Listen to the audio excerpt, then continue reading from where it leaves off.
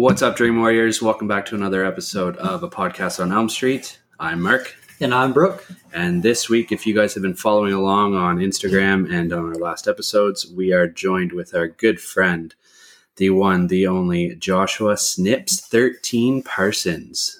What's up, guys? How are you? Good. Very happy to be here. Yeah, you guys are doing a great job. I'm happy to be here. Thank you very much. Happy to have you. Definitely. So, Josh, you're joining us because you are our sole patron. The one and only. The one and only. And part of the perks in the tier that you're on is that you get to suggest a movie to us. And because we're such good buddies, we decided to bring you on to talk about the movie that you picked. Yep. So, what movie did you pick for us to talk about? So I picked, at first it was going to be the Babadook or the Babadook because I looked at a list of scary-ass movies. And that was high up there. And then for shits, I went through and saw that you did have one already on that. So I'm like, well, I can't make him do it again. So I scrolled up and saw Drag Me to Hell. I figured that would be a scary movie that I'm not going to watch, but thoroughly enjoy you guys listening to or talk about. Mm-hmm. So I said, all right, boys, let's do Drag Me to Hell. Now, we know the answer to this, but for the listeners, you're not a very big horror fan. I am the opposite of a horror fan. Yes. Okay. All right. So you don't generally watch them. What is it about them that you don't like? Are you just a pussy or? I mean, am I a pussy? That's a loaded question. I'm going to say that I'm not a pussy, but I don't get joy out of gross things. Okay. And things that like, I watched this movie called St. Francesville Experiment. Oh yeah, you did. And it scared the shit out of me when I was like 10 or 11.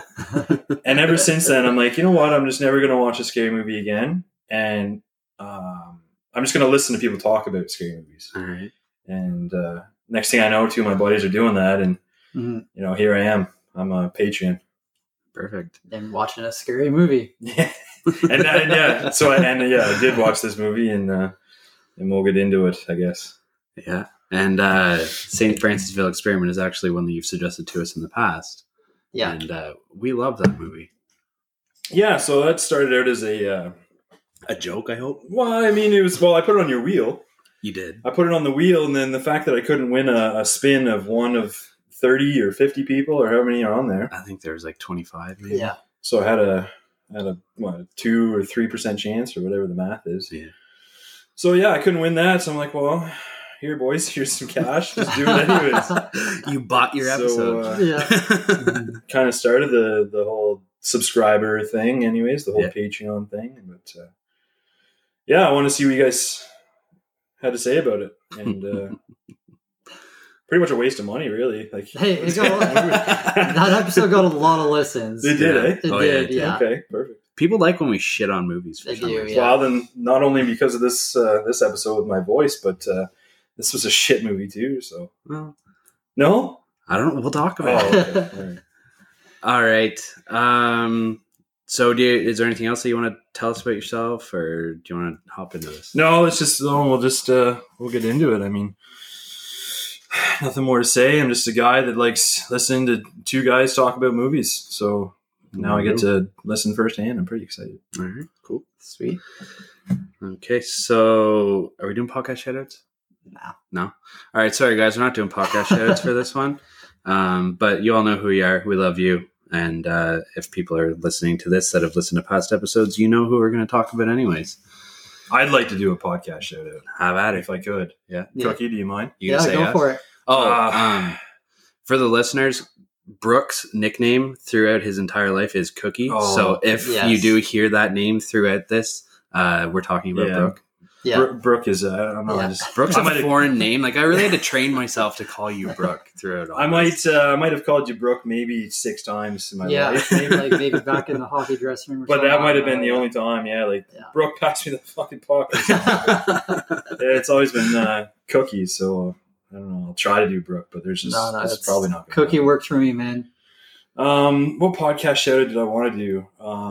Oh, the creepy crap. Okay. You guys have got me hooked. Yeah. On this Daniel Craig character. Yeah. Oh, man, he's a beauty. Like, if he could send me a shout out on Instagram, just say, "Hey, Snips, like, how are you?" That's a birthday present. Right there. that guy, he doesn't even try, and he's just funny. Yeah. Like, he's hilarious. I mean, he tries, but he doesn't have to. Australian and everything. Yeah. He does it by himself, too. Just does an amazing job. Well, no, his sister helps out, right? His sister comes in at the intro here sometimes. And she get Danielle Craig.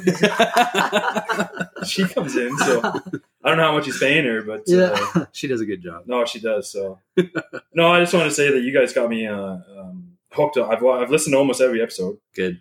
And so Daniel Craig, keep doing what you're doing. He's good shit too, man. Like, if you ever want to just like send him a message on Instagram or whatever. Well, I sent him a picture, and I kind of blurred out some pieces of my body, but I sent him a picture, and he hasn't got back to me. So I thought that would break the ice. No, but still nothing. So he's a little bashful. So. No. All right, Daniel, you heard it here. Make sure you give Josh a fucking message back. He likes dick pics too. That's true. I'm not gonna lie. All right, let's fucking jump into this movie.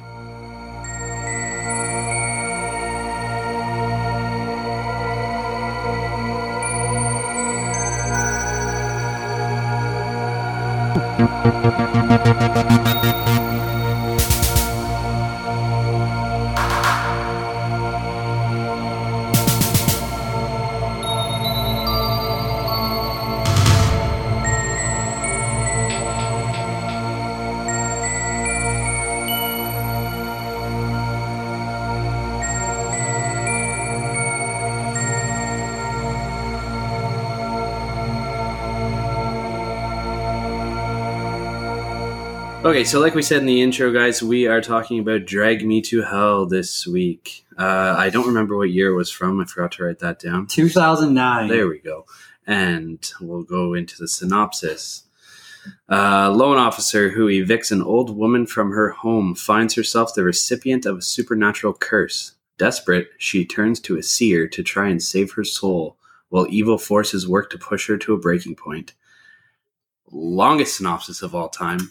Gave away the whole fucking movie. We didn't even need to watch it. Just go on IMDb. They didn't mention the button. That is true. It's a big plot twist. It is. All right.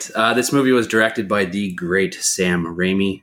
We've already done one of his movies and talked about his directorial credits. So I put a little twist on him this week, and I went with his producer credits. Man, I was fucking shocked the stuff that he's produced. Yeah. Did you look through it? I didn't go through his producer credits, no. You? Probably not. No. Who's Sam Raimi? No, that's true. Honestly, you guys are hyping him up like he's wicked, but he directed the Evil Dead trilogy. Okay, so just more stuff that the Tobey Maguire Spider-Man movies. Oh, he did those. The Amazing Spider-Man 3. Yeah. Oh, okay. I haven't watched it, but I did watch the first one. Yeah. No, don't watch it. All right. So, anyways, he produced Time Cop, which has Jean-Claude Van Damme in it. This is where it gets crazy. Young Hercules, where our Canadian boy Ryan Gosling didn't get his start, but this I feel like is what kind of put him on the map. Like, he was in Breaker High. I don't know if you guys ever watched that. No. Nah. He's in Are You Afraid of the Dark? Yeah, for like one episode. That's true, yeah. But anyways, yeah. So he was Shout out to YTV. Fuck yeah. Yeah. Afraid of the Dark and Goosebumps. Goosebumps. Yeah. That started me down a path of not playing with dolls and not watching horror movies. Yeah. So all right, so he also produced Hercules, like the TV show with Kevin Sorbo or whatever his name was. He also produced Xena, Warrior Princess. The Grudge, The Grudge 2, The Grudge Remake, 30 Days a Night, the Spartacus series, like all the seasons of that. I've never seen it. Oh, get out of here. So good. He did the Poltergeist remake, Don't Breathe, and Crawl was his most recent one. Yeah. So, I mean, surprising. His producer credits really shocked me. And the cast for this movie has Alison Lohman, and she played Christine. I remember her like seeing her the first time in Matchstick Men. She played in that with Nicolas Cage and that other guy. She was also in Gamer with Gerard Butler. She was in Beowulf and the Vatican Tapes, and she hasn't had a role in like it's been a while. 4 or 5 years now. It's crazy. Our boy Justin Long. This is our third Justin Long movie that we've talked about, so I'm not going to go through his movie list again. It also stars Lorna Raver. She played Mrs. Ganush, or the Gypsy, and not a big name actress. She's got like a lot of single appearances in TV shows, and her biggest role was like 26 episodes in The Young and the Restless, which is what I most recognize her from. Just kidding. You watch a lot of Young and the Restless? I do. It's one of my favorite shows. So Wednesday afternoon on, I think it's NBC. Yeah. Wednesday afternoon. It's been going for a long time. And I mean, I highly recommend it. I might start my own podcast on just The Young and the Restless. Yeah. So, I mean, if I do, maybe I'll have you guys watch an episode and come over. Nice. All right. Sounds good. All right. And lastly, I'm going to butcher this, but Dileep Rao, and he played Ram Joss, who was like the seer. Mm-hmm. And he's most famous for Inception, Avatar, and the upcoming. For whatever reason, it was his only other role in Avatar, but Avatar 4. So I don't know what happens to him in 2 and 3. But apparently they're filming Avatar 4 right now. That's crazy. Which is only nuts. One out right now. Right? Yeah. Okay. Yeah. It's been out for like 15 years. Yeah. I know that they have like fucking 25 Avatar movies up to do, but yeah. And yeah. So that's all I got. You guys have anything else that you want to add? Not really. There's a couple other like actors in it who are like recognizable, but they're not really in. Well, yeah, Stu was someone that I want to make reference to, but yeah, I've seen him in a bunch of stuff. Yeah. The father of Justin Long. Yes. He's in a bunch of stuff. Yeah. He's got a girl name. Christy or... He's got a girl name. No, I mean, but it's... I think it's Christy. I'm going to look it up here. But he's in a bunch of movies. He's only in one scene, I think, in this. Yeah. Yeah. Just the dinner, but I've seen him in a bunch of movies. I want to say American Pie. Chelsea Ross. Chelsea. Don't bet on soccer with Chelsea. They will not come through for you. Oh, yeah. He was in Major League. Never seen it. Holy fuck. You guys are killing me. Is that Wild Thing? That's me. Yeah. Yeah. Okay. Mm-hmm. Still haven't seen it. Oh, my God. Oh, man. You got to watch it just for Wild Thing. Anyways, this is a horror movie podcast. So, Brooke, your computer fucked up on you. Yeah. So it was about an hour in taking notes. Usually I write my notes, but I've been using my computer lately, and I must have hit a button or something, but all my notes deleted. So from an hour in, I have no notes. So Mark is going to be taking over for most of it, and I'm sure we'll discuss the movie because this is a fun one. I was going to say the podcast is over now. Oh, okay. That's all we're going to talk about. See you later. All right. So the movie opens with a scene from 1969 in Pasadena, California. A young Mexican couple rushes to the home of a medium, Sean Sandina. Their son had stolen I can't remember, earrings or necklace from a gypsy. Yeah. Yeah. And ever since then, he's been complaining about seeing and hearing things that were I don't know, otherworldly or scary or ghosts or something like that. And Sean Sandina tries to help him in a seance, but ultimately the boy perishes and gets fucking dragged to hell. Yeah, and when he's on the coffin table, he's looking up at the ceiling, and there's glass, and there's all these claws and stuff. Trying to get him. He's freaking the fuck out. True. And Sean Sandina vows that she'll meet the demon or the spirit again. I think it was 1969 or something. Yeah. Feel free to hop in whenever you want.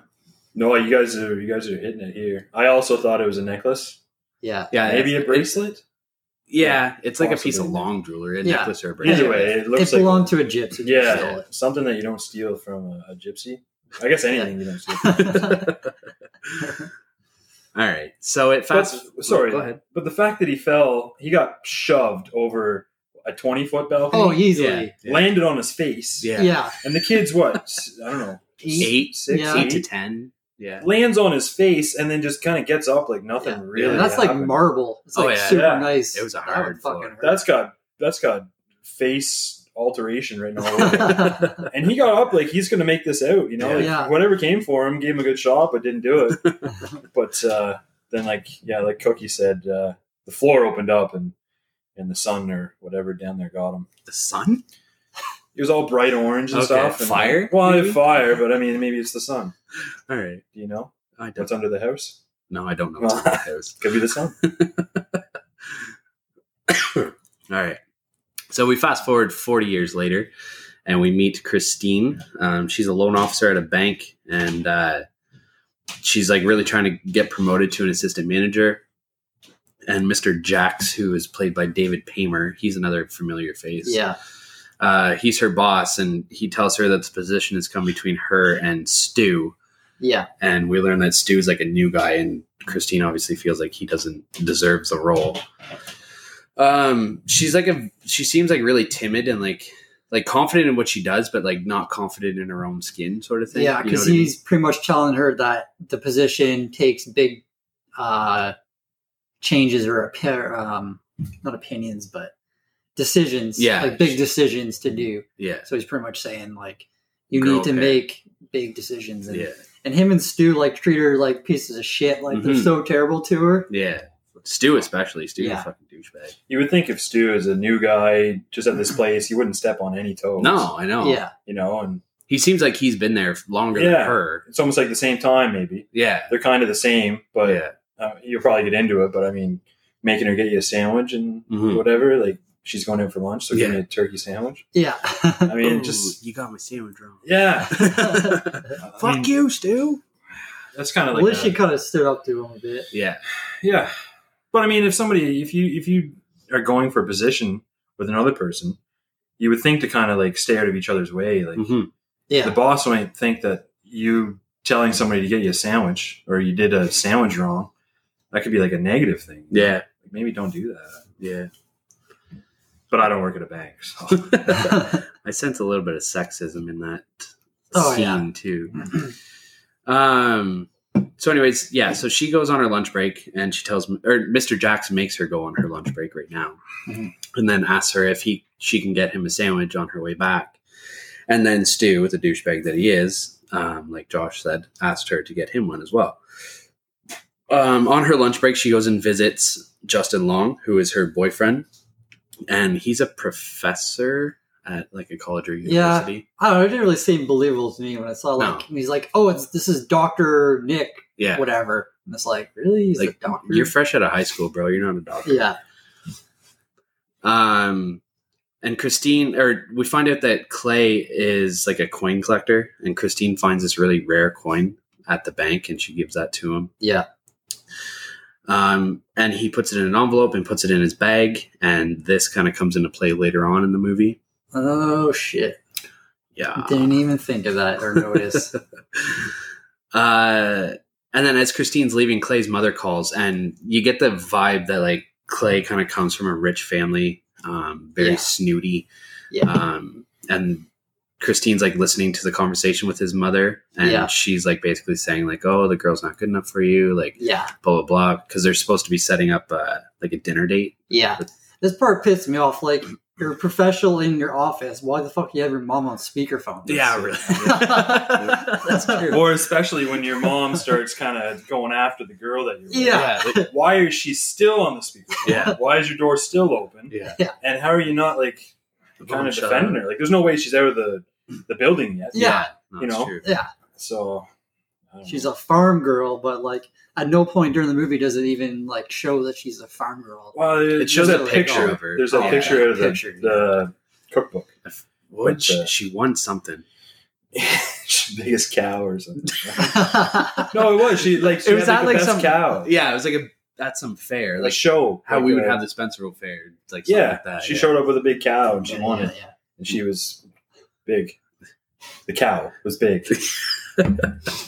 Insert foot in this.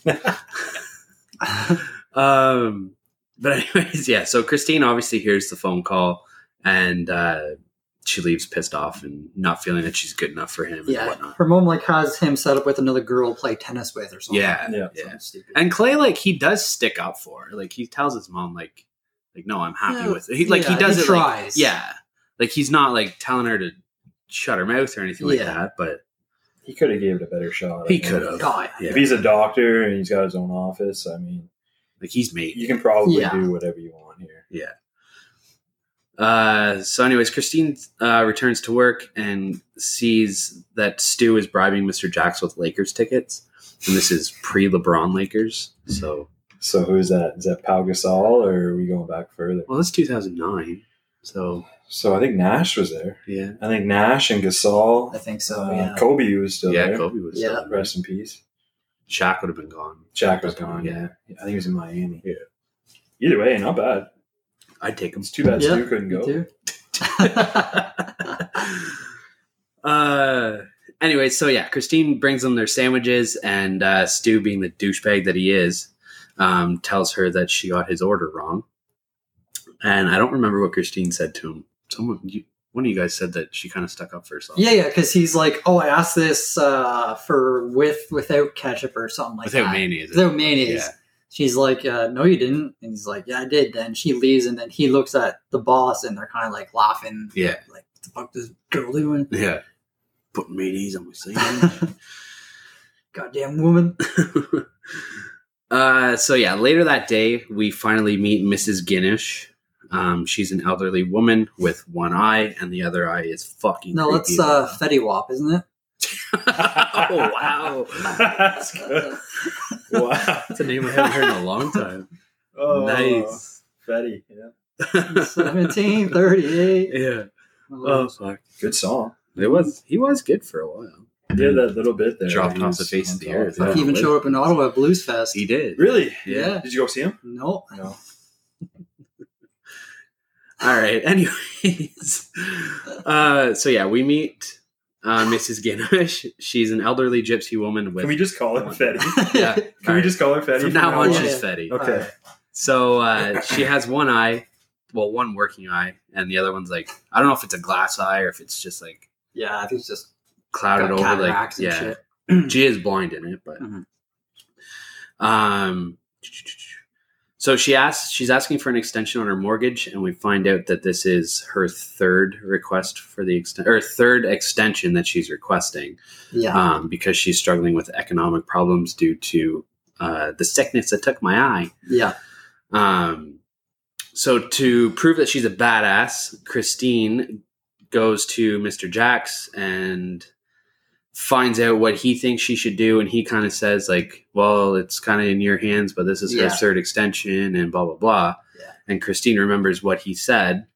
Then also Fetty said, or Christine asked her oh yeah, I see you have a granddaughter or something that you listed. Why don't you go live with her? And she's like, oh, I don't want to burden her with that. So at least she tries to help fucking Fetty Wap. Yeah, she gives her some ideas for sure. But anyways, so Christine comes back and tells her that unfortunately the bank's not going to give her the extension. Yeah. And Fetty begs and pleads, saying oh, I'm going to lose my house. How can you take this house from me? I've been and here also for 10 years. Whenever she's gone talking, this is the fucking most disgusting thing. Oh yeah. She's takes out her teeth and just puts on Christine's desk. Yeah. It's all fucking gross and spit. And she just puts the candy in. Yeah. And she dumps the whole fucking bowl of candy in her purse. And it's man, you're so gross. I missed that, but she stole the bucket of candy. Yeah, she dumped it all in her purse. Gypsy was stealing the candy? Yeah. That's... Gypsies don't do that. I know, she fucking deserved this. Fetty, she's on a hard time. So I did want to ask, though, if you're the granddaughter, and your grandma is going through such a tough time, losing her eye to concerts, and her teeth are all gross and stuff, wouldn't you maybe, try to get her to go into a home? Yeah. Or ask her to come live with you? Yeah. Or, by, the second extension issue, maybe sell the house? Yeah. Take the profits? Yeah, but she doesn't want to sell the house. No, I don't. I get that she doesn't want to, but I mean, you're going to lose it. Yeah. So like instead of if you get turned down, instead of cursing people, I don't know. I think the granddaughter. And also, I mean, I'm skipping ahead a bit, but at Fetty's funeral, there's like 50 people at the funeral. True. It's like not one of those people can fucking help her. Yeah. They might have been forced to be there by a curse. Oh, maybe. Yeah. That's a bopping funeral. They're having a party. Fucking gambling. Yeah. Well, what are they? Like Russians, I would say? Like Russians, Ukrainians or something? Like, what do you mean by they? Like just gypsies in general? No, the people at the fucking funeral, like her family. Ukrainian? Like I would, Yeah, I think Ukrainian or Russian or something. Yeah. And, Anyway. where was I? She was about to deny her. Right. So yeah, Christine denies Mrs. Guinness the extension, says that the bank is kind of washing their hands of everything. And this is when Fetty starts begging and pleading and like getting down on her knees and like kissing her hand and shit like that. And Christine like jumps away, at which time the old woman, she like falls to the ground and starts crying. And then they have to call security. She's like, you shame me. Yeah. And she's like, yeah, I come in here asking for help, and then you shame me in front of all these people. And then the security guards escort her out. Yeah.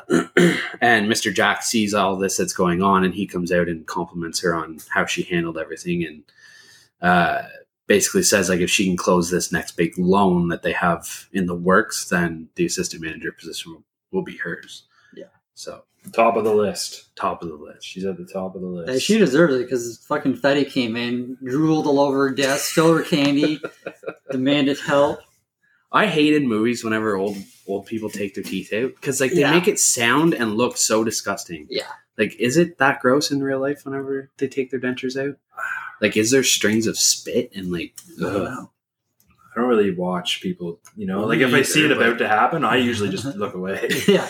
So it might, but I just don't stare at it. Yeah. Excuse me, is that drool? Yeah, it is drool. That's Okay, drool. okay. I'm just gonna look away. I'm gonna go now. Yeah. So after this news, Christine's like really happy, obviously, with what Mr. Jackson said to her. So she's walking out to her car, and she sees, well, in the scene prior, we saw Mrs. Guinness or Fetty get into her car, or we see the car. You just see, We see, So then, anyways, as Christine's walking to her car, she sees Fetty's car parked in the like underground parking. Yeah. Do you know what kind of car it was? I don't know, man. It looks like, like a Lincoln Chevy or something. Nova or something. It was really old. It looks like if you did some work to it, it would look good. Yeah, it probably would have been a nice. Clearly, car. she couldn't put any work to it. Yeah. But sell the car. There you go. You don't need to drive everywhere. You got one eye. You probably can't even walk properly. Probably not even driving legally. Yeah. Sell the car. There you go. I don't know. Maybe that $100 will help you out. Fatty. Yeah. So anyways, Christine gets to her car, and all of a sudden you can see Fetty's scarf is kind of like blowing.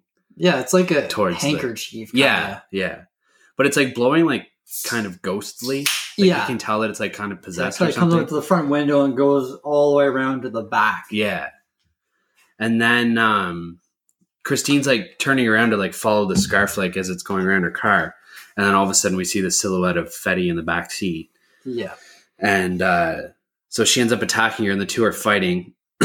And like, this is a little old woman with one eye. I'm pretty sure you could probably fend her off a little bit easier than you were, unless she has. She fucks her up pretty good with the stapler. I forgot about that. Staples in her head. That's good. Staples her one eye shut and just fucking smacking her in the forehead with it. I forgot about that. It's funny. I just before I came here, I was doing some work in the backyard, and Tori was using the staple gun, and I've never used one before, but she was butchering the job. So she's like, "Here, you do it." And like I said, I've never used it before.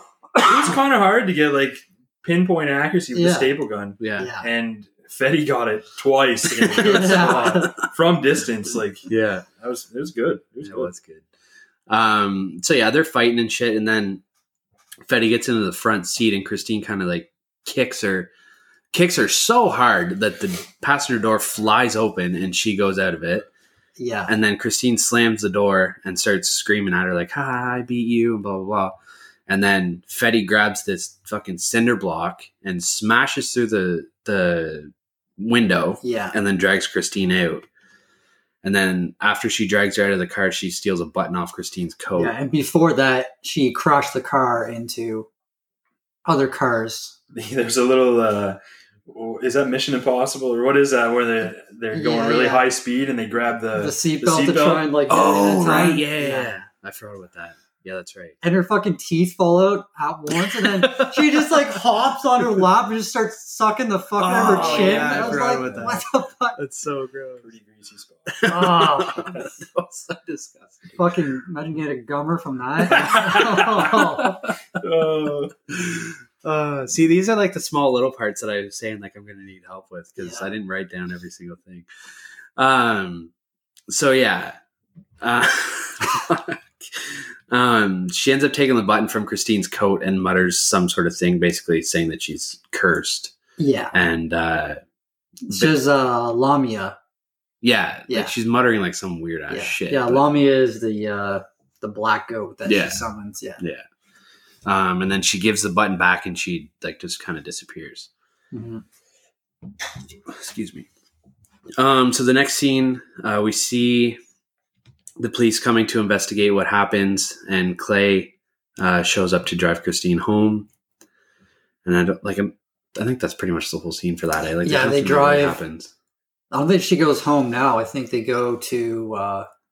She's like walking in the street, and then she hears a noise, and there's like fucking leaves like blowing around. I think this is when she meets the seer, isn't it? Yeah. Yeah. Yes. Oh yeah, they're walking down the street. Yeah, I don't know what I was thinking.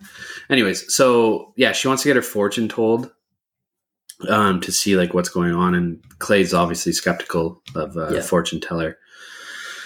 And whenever they get in there, he's like kind of poking fun at this is Ram Jass. I think that's how you pronounced his name. Yeah. So yeah, he's kind of throwing insults his way and saying like, "Oh, how legit is it?" and whatnot. Yeah. And then Ram says that he'll read her fortune for $60. And during the reading, he sees something in her, like he keeps asking her like, something's been taken from you recently. Yeah. She's like, no, I don't think so. And he's like, he words it differently and says like, oh, something was stolen from you or taken from you, a part of you or something like that. And she's like, oh, the fucking button. Yeah. Yeah. And she kind of like gets an epiphany almost. Yeah. I can't remember how the rest of the conversation goes. He kind of starts freaking out because he realizes that it's something more than that. And he's like, all right, I'm going to give you your money back. It's over. He's like, because he sees the black goat, I think, but he doesn't tell them right away what it is. Then she's like, okay. And then on their way home, like Clay's like kind of ripping into him. He's like, oh, what was like scam artist? He was going to steal your money. And she's like, no, you give it back. Yeah. But, yeah. Yeah. So this is when Clay drives Christine home and leaves to get something. He goes to meet a friend for an hour. Or something. Yeah. And so this is when Clay gives her the kitten too. Yeah. I think he calls it like Mr. Kitty or something like that. But anyways, that's besides the point. So anyways, he says, keep the cat alive, basically. So while she's at home alone, she's baking a cake and playing with the cat while she's waiting for Clay to get home. And this is when she looks in the cookbook and sees that she was the biggest cow. She was the biggest cow. She was the biggest cow a little while ago. But yeah, it's a picture of her, and she's obviously like overweight for a child, and I don't know. She won something at some fair.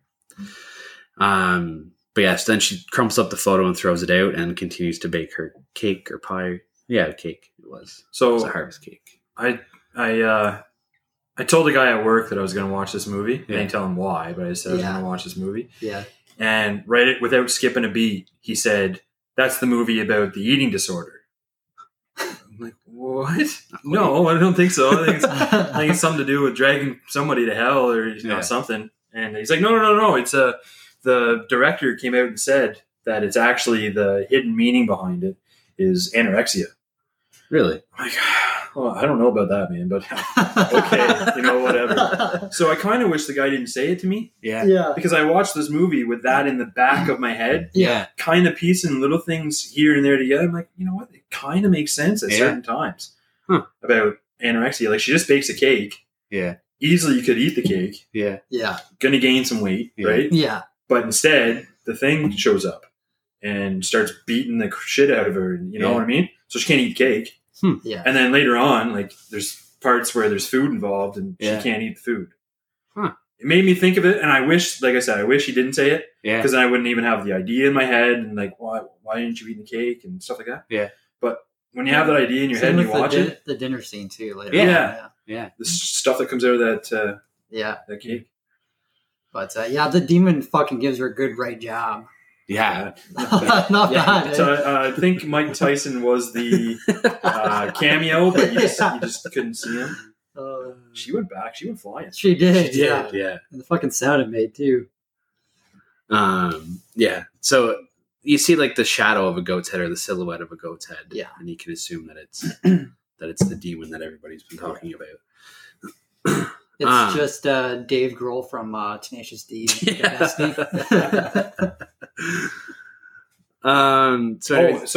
Yep. The fly, when the fly gets inside of her and goes down to her stomach. Is that the scene? Well, no, like, I'm just saying, like, the whole anorexia thing that might not even be true, but the fly that goes in through her in the next scene or whatever, goes in through her nose, goes into her stomach. She can hear it in her stomach all the time. Yeah. So I'm like, thinking she has an empty stomach. Yeah, she has an empty stomach, but she doesn't want to eat and give the fly food to keep going. That's what I was thinking. Yeah. Again, wish I wasn't thinking it. Yeah, but I did, and I'm like, well, I guess maybe it does have some meaning. I kind of want to look into this though, because I see it. I can see it too. Yeah. Yeah. Well, you can kind of piece a little bit together. Yeah. Like maybe it is. But again, this guy might be just full of shit and just said the first thing that came to his head, which is strange. But it kind of it's weird that it all fits. I know. That's what I was saying. And like when you think about it, you don't see her eat. Just she gouges that ice cream. Right. She says she's lactose. Yeah. Well, she thinks she's about to die too. True. Yeah. But I mean, ice cream wouldn't. I wouldn't be eating ice cream now. Maybe I would. I don't know. It's quick and easy. Anyways, where am I here? So yeah, we see the silhouette of the goat, and it fucks her up pretty good. Clay finally gets home and assumes that Fetty had followed them and attacked Christine again. But Christine's saying like, no, it wasn't her. Like it was nothing. She couldn't see who it was. Yeah. Yeah. And then they contact a psychologist. So the psychologist basically chalks it up to like victims of assault often relive past trauma, and Christine calms down and they basically just go to bed. But it's so stupid because like even Justin's like, oh yeah, it makes sense that you relive your past experience. Yeah. You helped her clean up the blood off her mouth where she got fucking punched. Like, you think she punched herself? Yeah. Well, he said that the lights were off. Yeah. So he said it could have been her. The lights are off. You couldn't see. She came in, punched you, and ran away. Yeah. Yeah. But obviously, that's not what happened. But yeah. And also, a therapist to come like that night, that soon to your house. How much are you paying? That's pretty good. You were complaining about the $60 to give the seer. Imagine how much that fucking cost. Yeah. So anyways, so they go to bed that night, and then Christine, she's having like these really weird dreams, and it's like she gets attacked in the dream by Ganesh again. Yeah. And this is this that really gross scene? Is that this one? Yeah. Because she has two dreams here, right? The flies. Yeah. The flies flies in through her nose and her mouth, and then Fetty shows up on top of her and just fucking like throws up all over her. Fucking disgusting. Yeah. Throws up like dirt and maggots and worms and bugs. Surprised her teeth didn't fall out. Kind of a foreshadowing that maybe Fetty died. Hey. Kind of. Hey. And the fly thing, actually, I don't think that was a dream. I think that actually happened because later on, the fly actually comes out. Yeah, but other people see it. That's true. So it's not just her seeing the fly. Yeah. Because they don't want to eat later on. I just thought of it right now. That's actually the whole Fetty dying part. Foreshadow. You hopping on from now on? No. I see the foreshadow, and I didn't think of that. To be honest, could be completely wrong. Like because we don't know how she died. She just died. Yeah. Yeah, it doesn't say how she died. Could have been she got the curse out, and that was the last thing she had to do. She also got put through a windshield of a car at 80. Yeah. You know, you already have one eye, one leg, half an arm. Like you're already pretty much dead. You got put through a Corolla windshield. I mean, a lot of people don't survive that. That's very true. No, I like that theory though. I think that. But she was not in the ground though. Like she's not even in the ground because she's at the funeral. So it might not be that. Just a gross scene. Very gross. Way you look at it, very gross. Almost as gross as her sucking on the chin. Yeah. I mean, if you've had a gummer before, you kind of know, but seeing maggots and stuff thrown at you from a person's mouth, I mean, that's next level. So anyways, Christine wakes up screaming and obviously wakes Clay up. She says there's only a dream, shakes herself off, and gets up and goes to work. So at work, Christine is approached by Stu, who she's supposed to be training him about like giving out loans and loan guidelines and shit. How the fuck is this guy going to be an assistant manager? I know, I was just going to say, like, they're competing for the job. Why is he coming to her for advice? Yeah. I don't get it. Like, if this guy doesn't know the whole job, he shouldn't even be in the running to have this job. She can take his, or he can take her job when she gets the... Yeah, exactly. So, as she starts explaining to Stu, like, what all the loan guidelines are and all this shit, she has a flashback to Fetty's visit to the bank. Yeah. And she starts, like, freaking out, and her nose is bleeding. I think, and before this, she's like, oh, no, like, I don't feel like doing this right now. She's like a flashback. She's like, oh, can we do this tomorrow? Yeah. And then I think he, like, threatens her or, like, tries to bribe her or something. He's like, oh, I'll just go tell Mr. Jacks that you're too busy to do it. Tries to be a 10-year-old about it. Yeah, and then she gets the bloody nose, So then, so her nose is bleeding like a little bit, and Mr. Jacks comes over and he's like, oh, Christine, like, your nose. Yeah. And then all of a sudden, someone turned the fucking faucet on. And it's just like a sprinkler all over this bank. And the fucking boss is like, oh, did it get on me? It's like, he keeps saying, did I get it in my mouth? Yeah. That's all he's worried about. He's completely covered in this woman's blood. He's like, is any in my mouth? Do I have some in my mouth? Oh. That was a funny part. Yeah. He walks out of there looking like Carrie. Yeah. She's fucking bleeding like Susan Doyle on her period. Jesus Christ. I don't know who Susan Doyle is, but I'm sure it's Wasn't she that singer from like American Idol or something? Yeah. So anyways, Christine runs out of the bank while everyone's like just watching her. And then when no one's looking, we see Stu steal her big folder, which has like all that loan paperwork. Yeah. So Christine ends up going to the address that they had on file or something like that for Fetty's granddaughter, I think. Yeah. And the granddaughter opens the door and she's just like a real bitch. Like, oh, I know you. You're the woman from the bank and you took my grandmother's house away. Yeah. And Christine's like, well, I didn't. Like, the bank did. Yeah.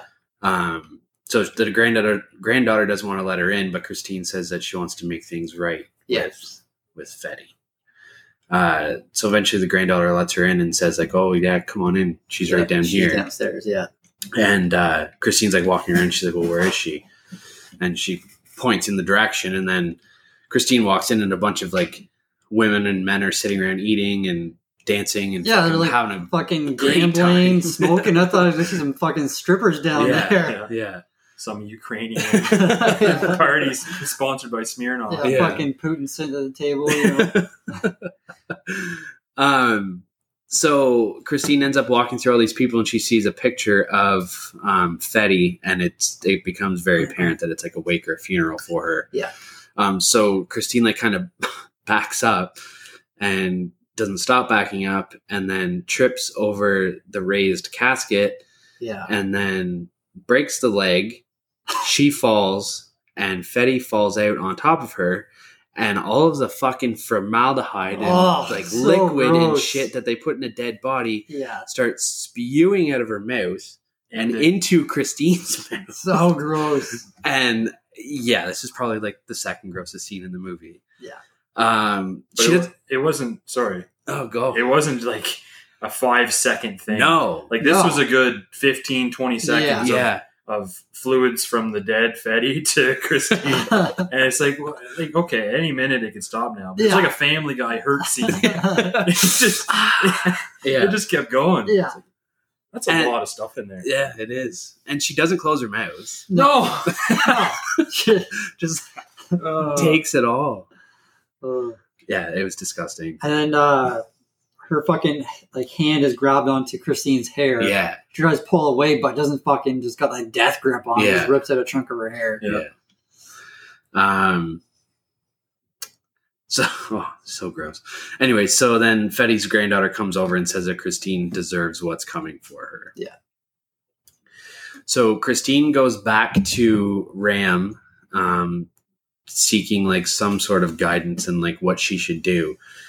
Yeah. And he tells her, now that it's only the two of them, that there's a demon coming for her, and it's called the Lamia or the Lamia.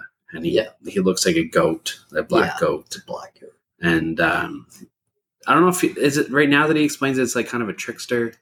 Like, I think it's so. gonna like tease her a little bit for a couple days, and then it's gonna actually come for her. During the opening credits, it has all this like notebooks and shit on it. Yeah, and I think it has a picture of like someone like step 1, 2, and 3. It takes 3 days for it to get there. So, anyways, he says that Fetty cursed the button from Christine's coat, and that in 3 days. Oh, sorry, it's right here. And then in 3 days, Lamia is going to come and take the soul of the person who owns the button. Yeah. So he says that a sacrifice may help appease the Lamia, and it might convince the demon to not come and take her soul. Yeah. So he gives her, or she goes, "What? No, I'm a fucking vegetarian. Like, I don't kill animals." Yeah. It's like, if that's your concern right now, like this thing's gonna come kill you. Kill whatever you need to first. So, anyways, he gives her a book on animal sacrifices, and Christine basically says like she's not going to do it. Yeah. And he goes, "You'll be surprised what you'll be willing to do when the Lamia comes for you." Yeah. So then, she just goes home. And whenever she gets home, like you see the shadow of the Lamia like prancing around her house again. Yeah. But you don't actually see it. No. And then she runs up to the bedroom after the shadow's chasing her around. Door, and closes. See like the hooves like in front of the door. Yeah. It's like because closing and locking the door is gonna fucking stop a vengeful spirit. So Tori, I was watching this movie with my wife, and she's like, "Okay, well, why are you running up the stairs? Like, it's not in the house yet, but why are you gonna corner yourself by running up the stairs?" Yeah.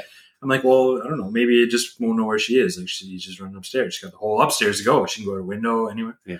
Then she runs into her room. Yeah. And locks the door. Yeah. And it's like, okay, so now you're fucked. You just fucked me because you just went into a corner of the house, and then now it just doesn't make sense. Yeah. Like, would you run out of the house? Maybe. Yeah. Like, if you saw a shadow of this big goat thing coming, and you know it's coming, like maybe run out the back door. Yeah, I wouldn't be in the house anymore. Yeah. I don't know if I'd run upstairs. No. Or run upstairs to go out like the window of the other side. Yeah. So then maybe you get more time. Yeah. But see, like Tori watches horror movies, whereas you don't. And one of the biggest fucking horror no-nos is don't run up the fucking stairs. Yeah. Run out the front door. Well, and this is why. Or the back door. Yeah.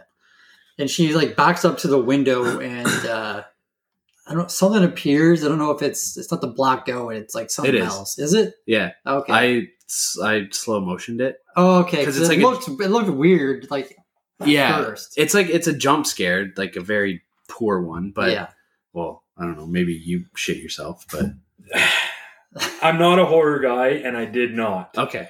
I did one time during this movie, and it was not that time. Okay. Okay. So yeah, it's a shitty attempt at a jump scare. But yeah, I played it in slow motion, and it's like the body of a goat, but like almost like a man's face is what it looked like. Like it was really weird. But yeah, it's like a split second that you see it. So yeah, he like starts throwing her around the room and like fucking throws her up against a dresser, and then I think it just leaves, doesn't it? Yeah. Yeah, like he just like, did the whole teasing thing, and then just dips out. So he threw her across the room, though. Yeah. He threw her into into a dresser. Dresser. I mean, that was a good throw. Yeah, that was. Yeah, it was. And again, though, she got up. Like same with the kid. Yeah, these people are fucking tough in this. Obviously, movie. Or he's just not throwing that hard. Maybe. maybe. If you put me through a dresser, I'm gonna be able to soar. Yeah, for sure. So at this point, Christine forgets that she's a vegetarian and chases after the kitten. Yeah. And it's off screen, but it's implied that she kills the kitten. Yeah, at this point, Bettina, she was like doing her crochet stuff, but she was still kind of watching. Yeah. She's like, she's not going to kill the kitten, is she? So I'm like, I don't know. And then fucking shows her fucking burying the body. And she's like, aw. even the gypsy guy, even the seer guy. Yeah. Even he said, like, you can just get a chicken. Yeah. So why not just go and just get a chicken? Like, I mean, why kill I get it. The cat's in your house. Yeah. You can just go downstairs and kill the cat. Like, you're in Pasadena, California. I'm sure there's, like, some sort of market where you can get, like, live animals. Yeah. I don't know. I just thought that was a bit... I agree. Yeah. Don't kill cats. Cat didn't need to die there. Yeah. And for nothing. That's right. As you'll see. Find out. That's a lot of those movies for nothing. It brought us three together, so I'm happy about that. Cheers. So Clay comes home and Christine's burying the cat in the backyard. But he doesn't know. He obviously doesn't know that she just murdered a kitten. And then whenever she walks up, she's like kind of like distressed and like we can see it, but he kind of shrugs it off, and then he sees blood on her arm. And she says that like everything's fine. And she's like, "Oh, it's tomato juice." Yeah. He's like, "What?" She's like, "Oh, it's cutting up tomatoes in the kitchen." It's like, not a believable story. I mean, like, you just had a nosebleed at work. Just say that that's a nosebleed. Exactly what I was thinking. Yeah, it's the blood left over from the faucet. The sprinkler out of your nose earlier. Yeah. So Clay says like, "Oh, we don't need to do this dinner tonight, or right now, or something like that." And she says, "No, like, it's fine." So they then go to Clay's parents' house. Well, she thought that it would all be okay now. Yeah. Because she sacrificed this cat. So yeah. She's thinking that it's behind her. Yeah, exactly. So they get there, and like Clay's dad is nice. Like Chelsea Ross. Not Christy. Yeah. Like, he's a fairly nice guy, and his wife is the like super bitch of the world. Karen. Yeah, she's a Karen. She's a Karen. I wouldn't be surprised if her name was Karen in the movie.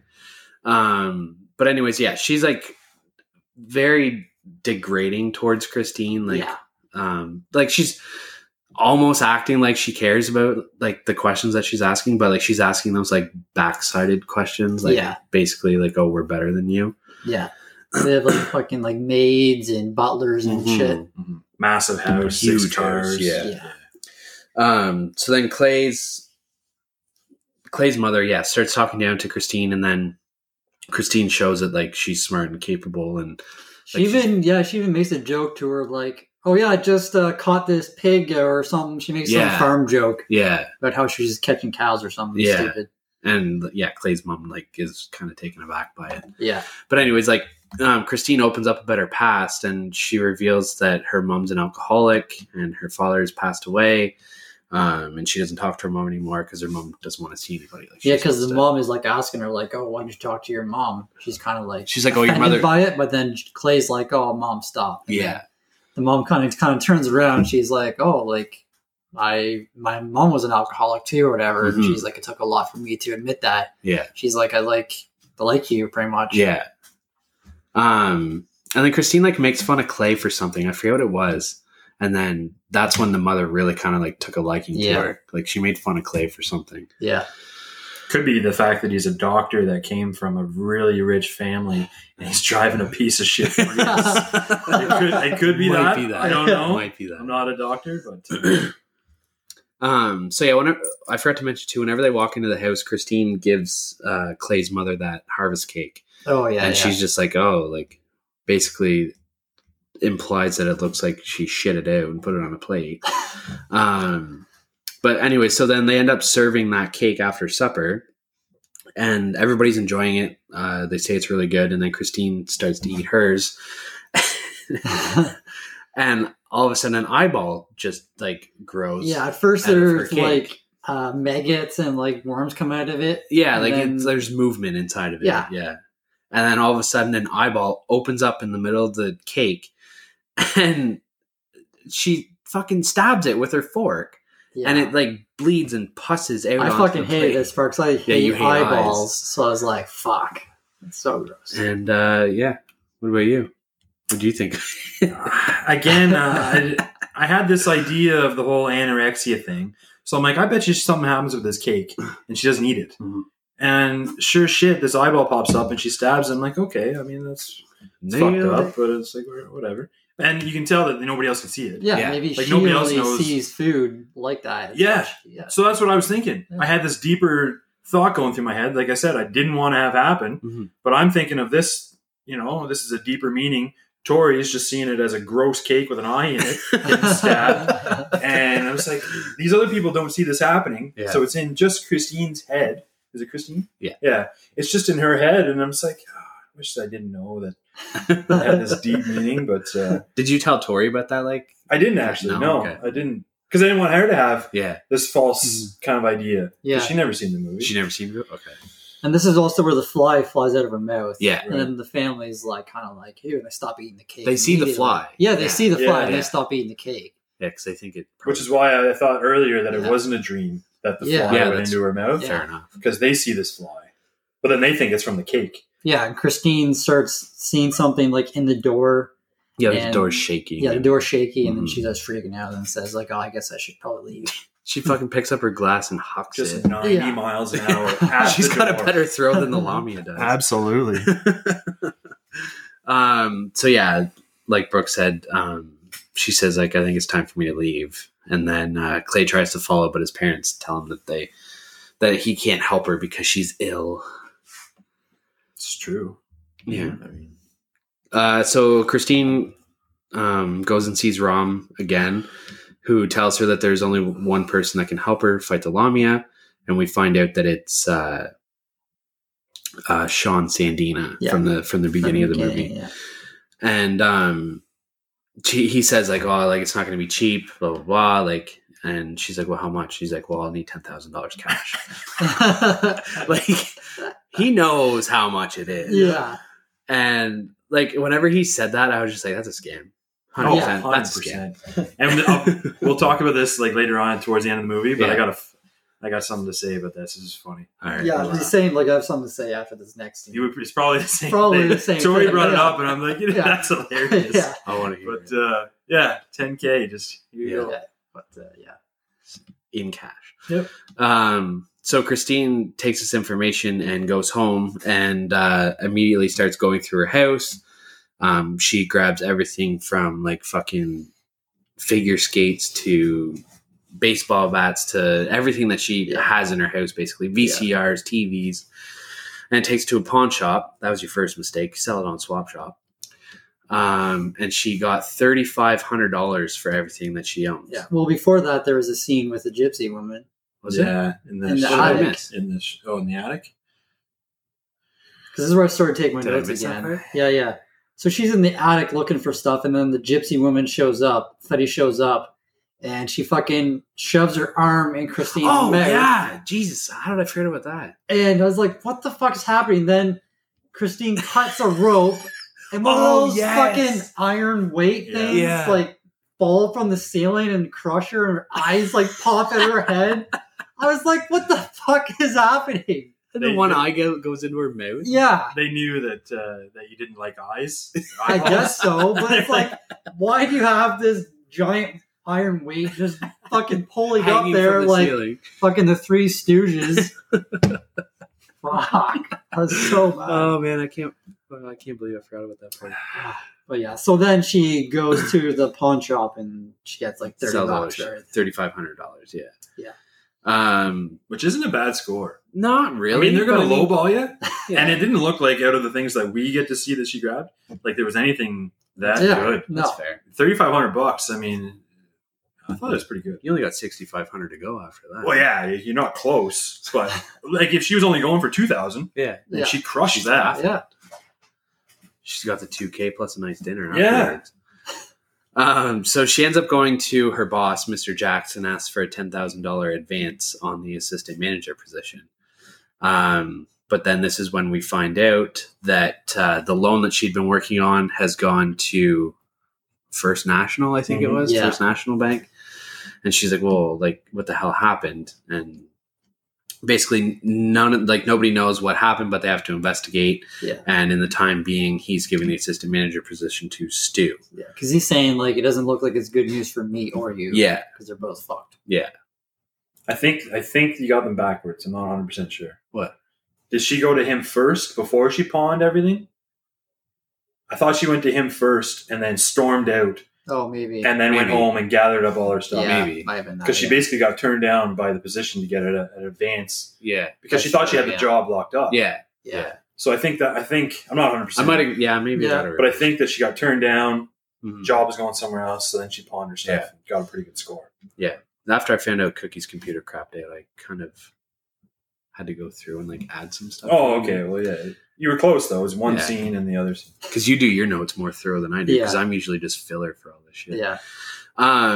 Anyway, so she sells all her stuff. Stu's the assistant manager. She's pissed.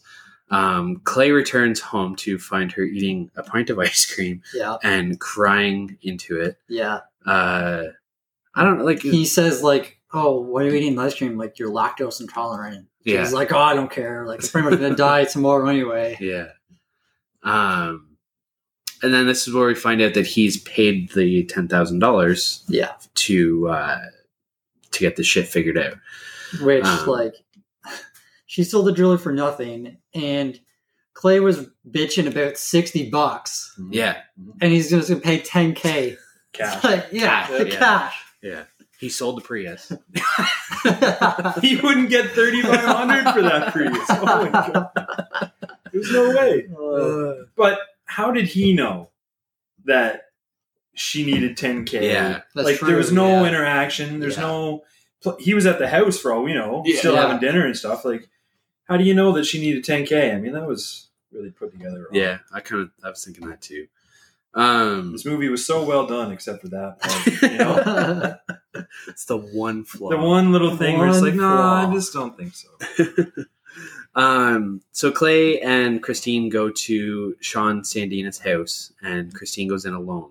Yeah. And Sean wants to host. Sean is a female, by the way, just so we have that clear. Yeah. Sean wants to host a seance to draw the spirit into a physical realm, so then they can kill it. And then all of a sudden, Sean's assistant comes in with this fucking goat. Yeah, Milios. Oh yeah, that's the Milios, I think is his name. Is the goat's name or the the assistant? Okay. Don't name things you intend to kill. Well, she killed the cat. That's fair. Yeah. That cat didn't have a name. It was Mr. Kitty. It's still a cat. That's not a name. Oh, also I forgot. At the dinner scene, too, Clay mentions, like, oh, like, you're not lonely. You got Mr. Kittens at home. Yeah. And she says, oh, yeah, I had my cat. And he's like, what do you mean had? Do you mean you have? Yeah. She's like, oh, yeah. Cats come and go. You never know. Yeah. Like, just play it off. Like, I do have a cat. Yeah. Sorry. Well, it's because that black cat. Yeah. Salem at the door. Just hissed at her. So then Sean kind of goes through like the whole ordeal with Christine and says like they're going to bring forth the Lamia, and he's going to possess Sean. Yeah. And then once that happens, Christina has to put Sean's hand onto the goat. Yeah. Excuse me. So that the Lamia will then possess the goat. And then Milos is going to kill the goat with this giant ass machete. Yeah. Flawless plan. Yeah. So everything's going as planned. They do like this whole ritual and they're like all holding hands. They're like saying like, I welcome the dead into my soul. Yeah. Let's keep repeating that over and over again. Yeah. And the seer says to like Christine, like, oh, you got to say it like you mean it. Yeah. Yeah. Yeah. Yeah. She's just like very monotone with it. But so finally the Lamia comes and possesses Sean, and but before that, they're doing that whole thing, and then they're like, oh, someone else is here. And you see like curtains moving. Yeah. Right. They're like laughing and stuff. They're like, oh, there's evil spirits here. So these like people like starting to walk towards let somebody them. else in too. There's like all these ghosts coming towards them, and Sean just says like, "Oh, be ridden, dark souls," and they'll like just vanish away. Yeah. But then she gets possessed by Lamia. Yeah. So she's going, like, Sean's like kind of talking to the group and like says it's going to take Christine to hell, and they're going to feast on her soul and blah blah blah. And then Christine ends up grabbing the hand through all this and puts it onto the goat. I laughed my fucking ass off so this part hard. was so fucking funny. I couldn't stop laughing. I was like, "What the fuck?" I know. It's like the worst CGI goat It's so of all time. bad. It's what's it say to her? I didn't write down what it says. I was too busy fucking laughing. I know that I it's saw like it in the face, his like IMDb. eyes are like wide open. Oh, Yeah. it just looks so dumb. I have the quote. It came out of nowhere. I kind of forgot how the goat looked, but now that you say it, yeah, the goat was terrible. Oh my It's god. pretty funny. Hold on, I have. But how about Buddy with the machete skill?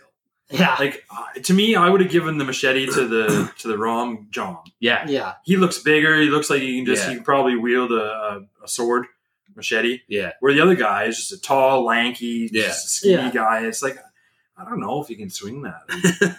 And then obviously, But then like Melios gets possessed by the Lamia, yeah. and they're just like on the table, and Christine's like, "Oh, I sacrificed my kitten for you," and he's like, "I don't give a fuck about your kitten." Just pukes up the kitten. I'm like, "What the fuck?" Oh, it's so amazing. Oh, so bad.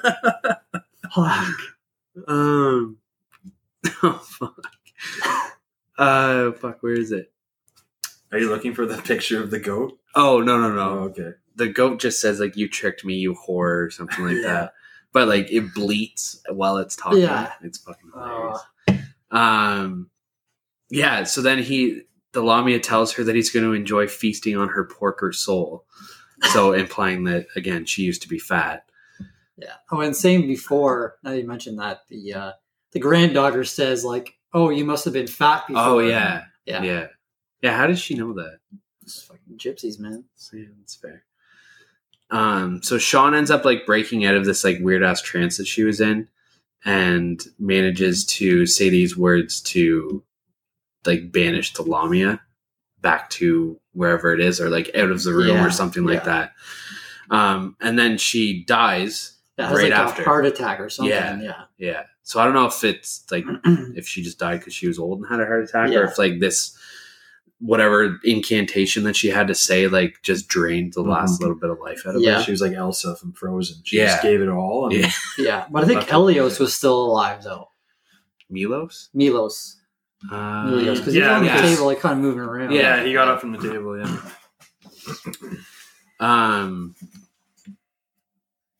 Yeah, so where am I here? Jesus Christ. Rom tells Christine that the Lamia is not banished and that Sean's death proves that nothing can stop it. Yeah, he says that Lamia can't be ridden by a medium. Yeah. I was like, why the fuck Yeah. would you bring her there if I you know. knew it wasn't going to work? Yeah. It's like, I just like kind of rolled my eyes at that part. yeah. So Rom tells Christine now that the Lamia is going to come for the owner of the button, and her last hope is to like give it to somebody else, Yeah. like as a gift. Yeah. And she says, well, why didn't you tell me this in the first place? And he says, well, it's because whoever you get the button to, he's going to take into hell and torture and For the rest, fuck off for the rest of their life. Yeah.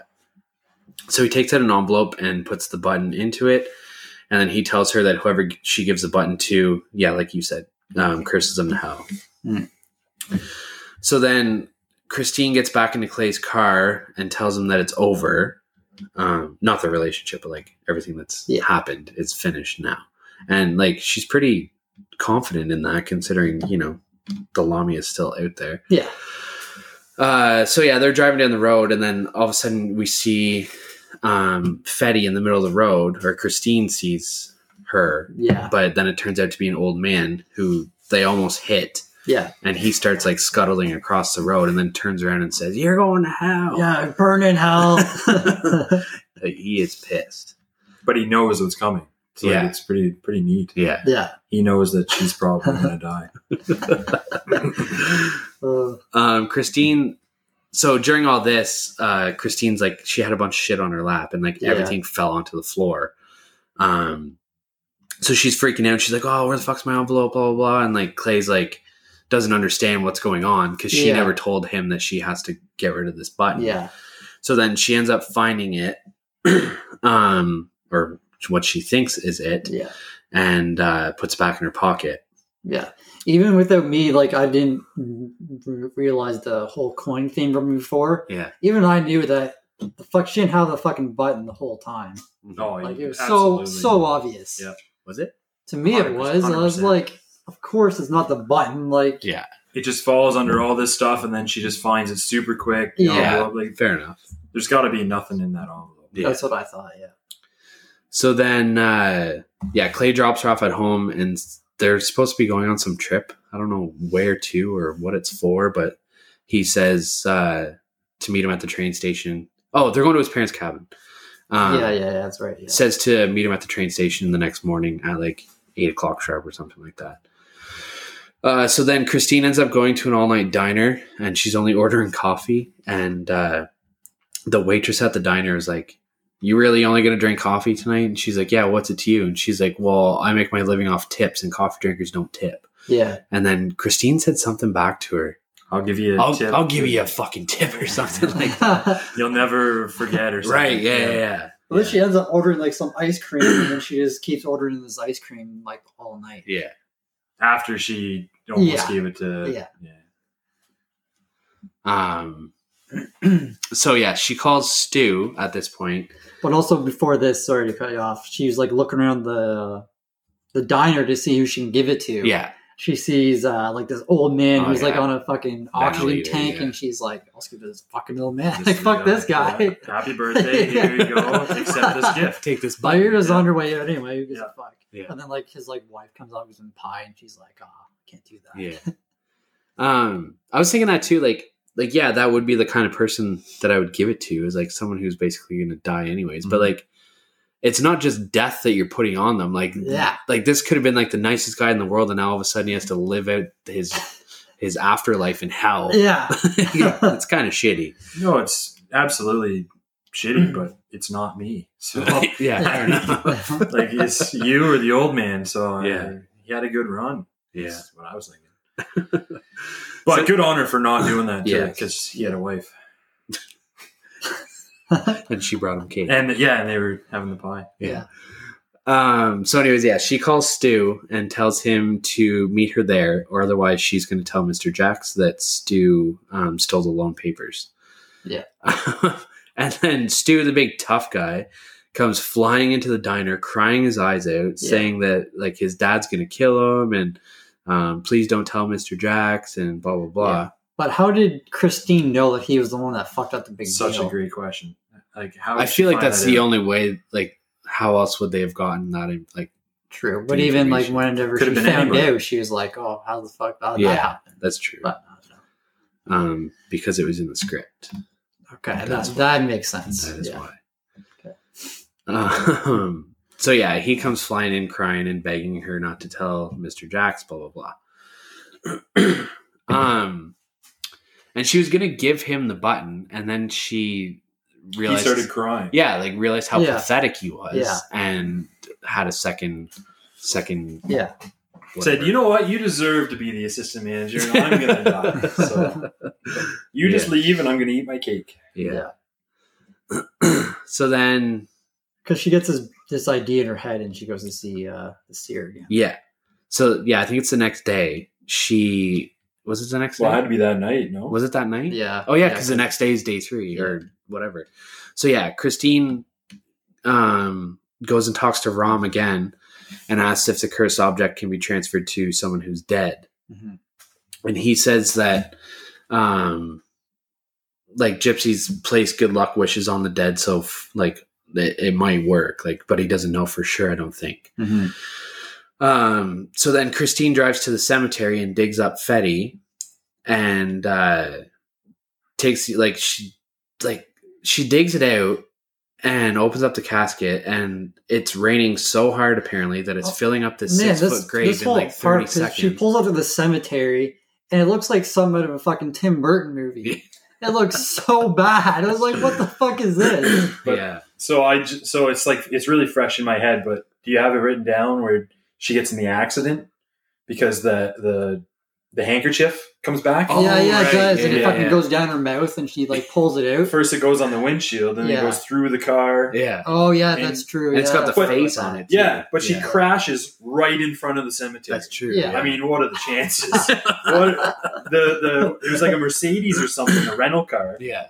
That she got for a piece of shit Corolla, and she gets in an accident right in front of where she wanted to be. Yeah, that's true. I thought that was pretty. But she digs up the grave, and there's like water filling in, and like I like a good pair of tits, but like you just see her tits through her shirt. It's like, is that really necessary? Like, and she just says like, choke on this, bitch, and like shoves the envelope down her throat. Yeah.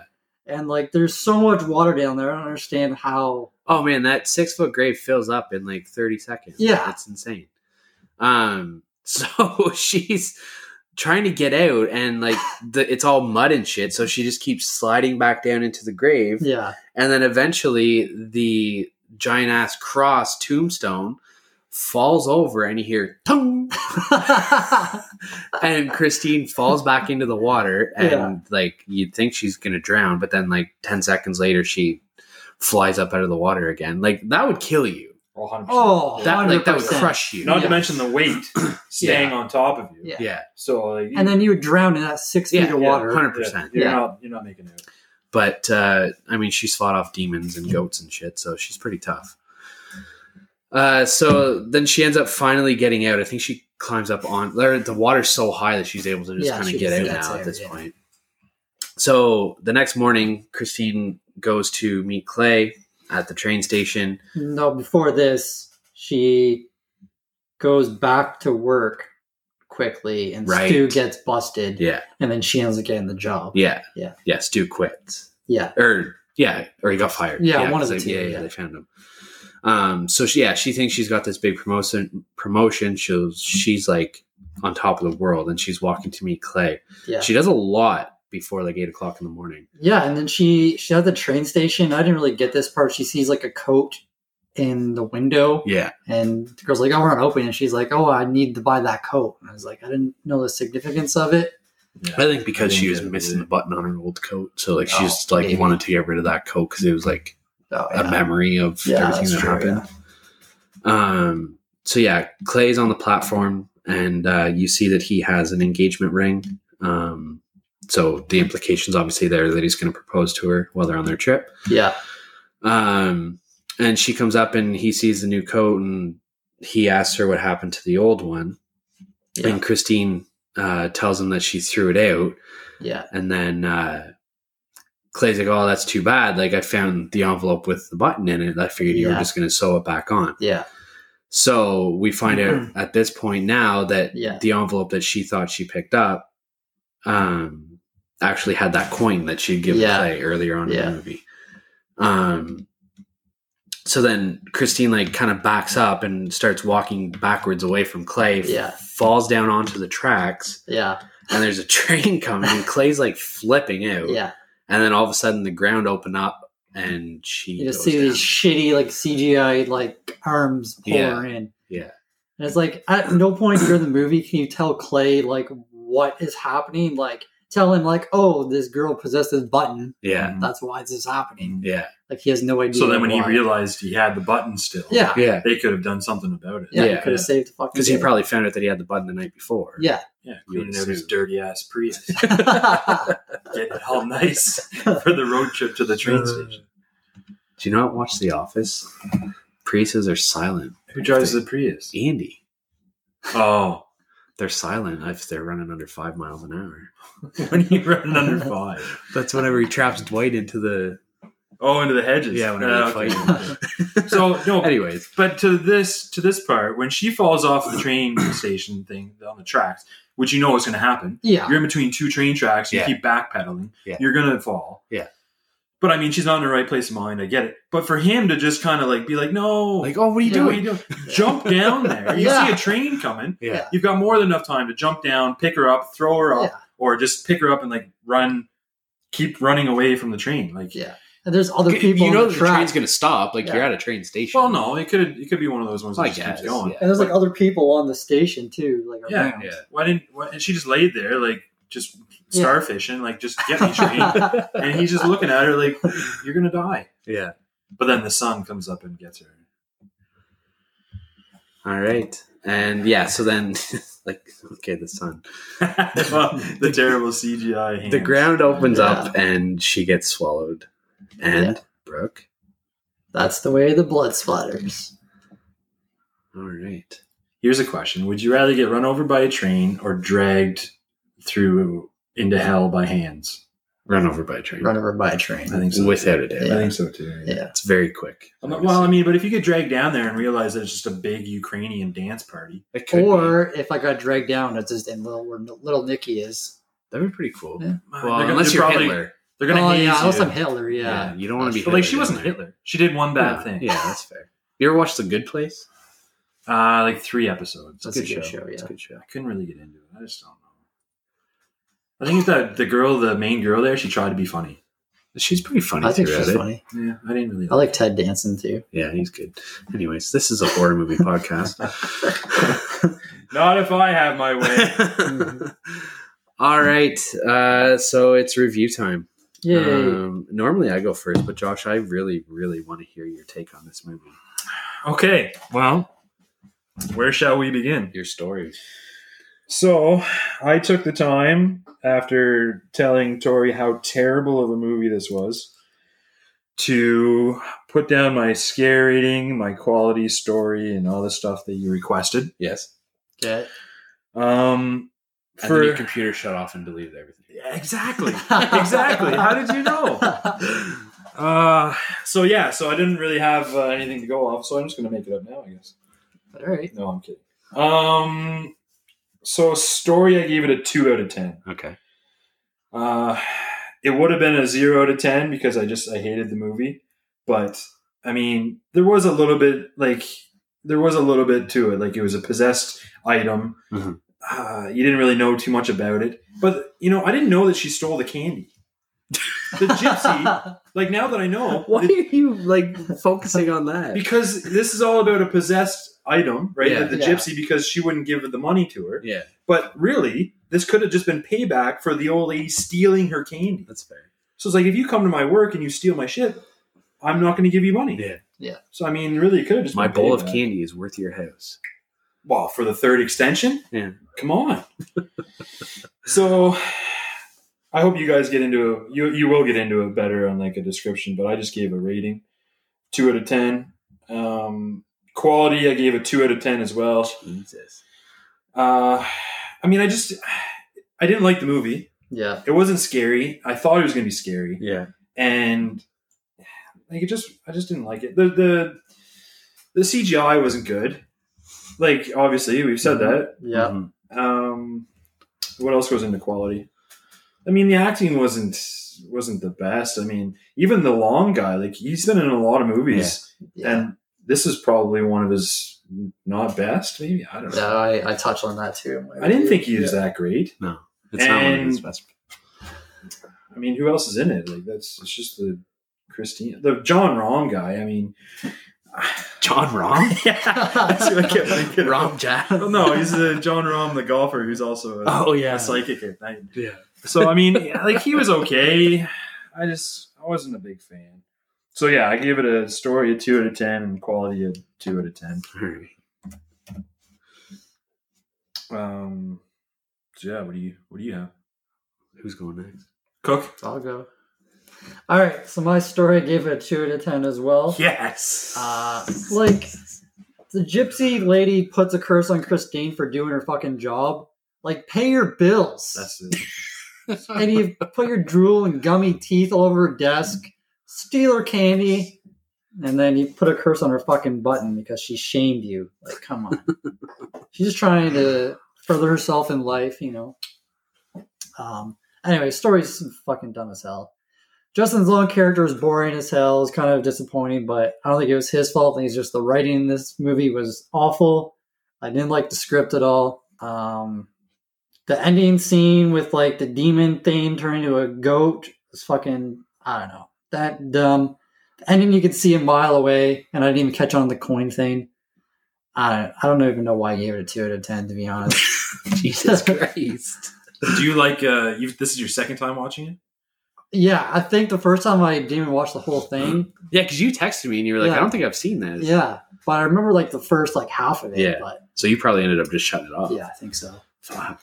Because it was too scary? Yeah. And for quality, I also gave it a 2 out of 10. Hot diggity. This movie is so bad. Like, I don't know what Sam Raimi was doing with this one. Maybe it was his fucking brother Ivar that had his hand in this. That's what his brother wrote and directed this movie. Yeah. Like the special effects are not that great. The gypsy was creepy. Honestly, it felt like I was watching fucking Roger Rabbit at times during this movie. That is true. It's when the eyes pop out. I mean, yeah, sure. It's like I'm down with that. the script wasn't good. The acting was all right for the most part. Like I burst out laughing quite a few times. Like a few like gross parts that like really got to me, but just overall, like I felt like Sam Raimi was trying to do like a new age like Evil Dead kind of. Mm-hmm. Like he's trying to balance it, I think, with like Evil Dead, like gaggy, over the top stuff, and then just like a true possession horror movie. Yeah, I just don't think it worked at all. Okay, so 2 out of 10 for both. All right. I'm glad you. Here comes Mark with 9 out of 10. Glad you went first. Yeah. My story, I gave it a 4 out of 10. So not great. I said it wasn't like a terrible rendition of like an old lady cursing someone, but it's been done plenty of times before. I like when movies give us a bit of like a mythology lesson. Like I'd like that he was like, oh, this is a Lamia, and like kind of explained what it is and like what's going to happen. It wasn't just like, here's this demon, you're possessed, you're going to die. Yeah. I liked that there was kind of like a little bit of a lesson to it. Mm-hmm. There's obviously a shit ton wrong with this movie, but I still found it like a really fun, typical Sam Raimi horror movie. Yeah. Very slapsticky and funny. Yeah. I found.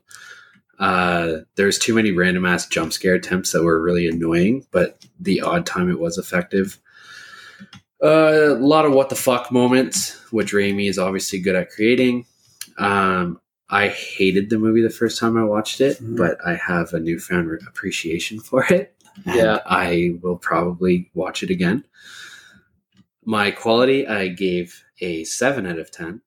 Okay.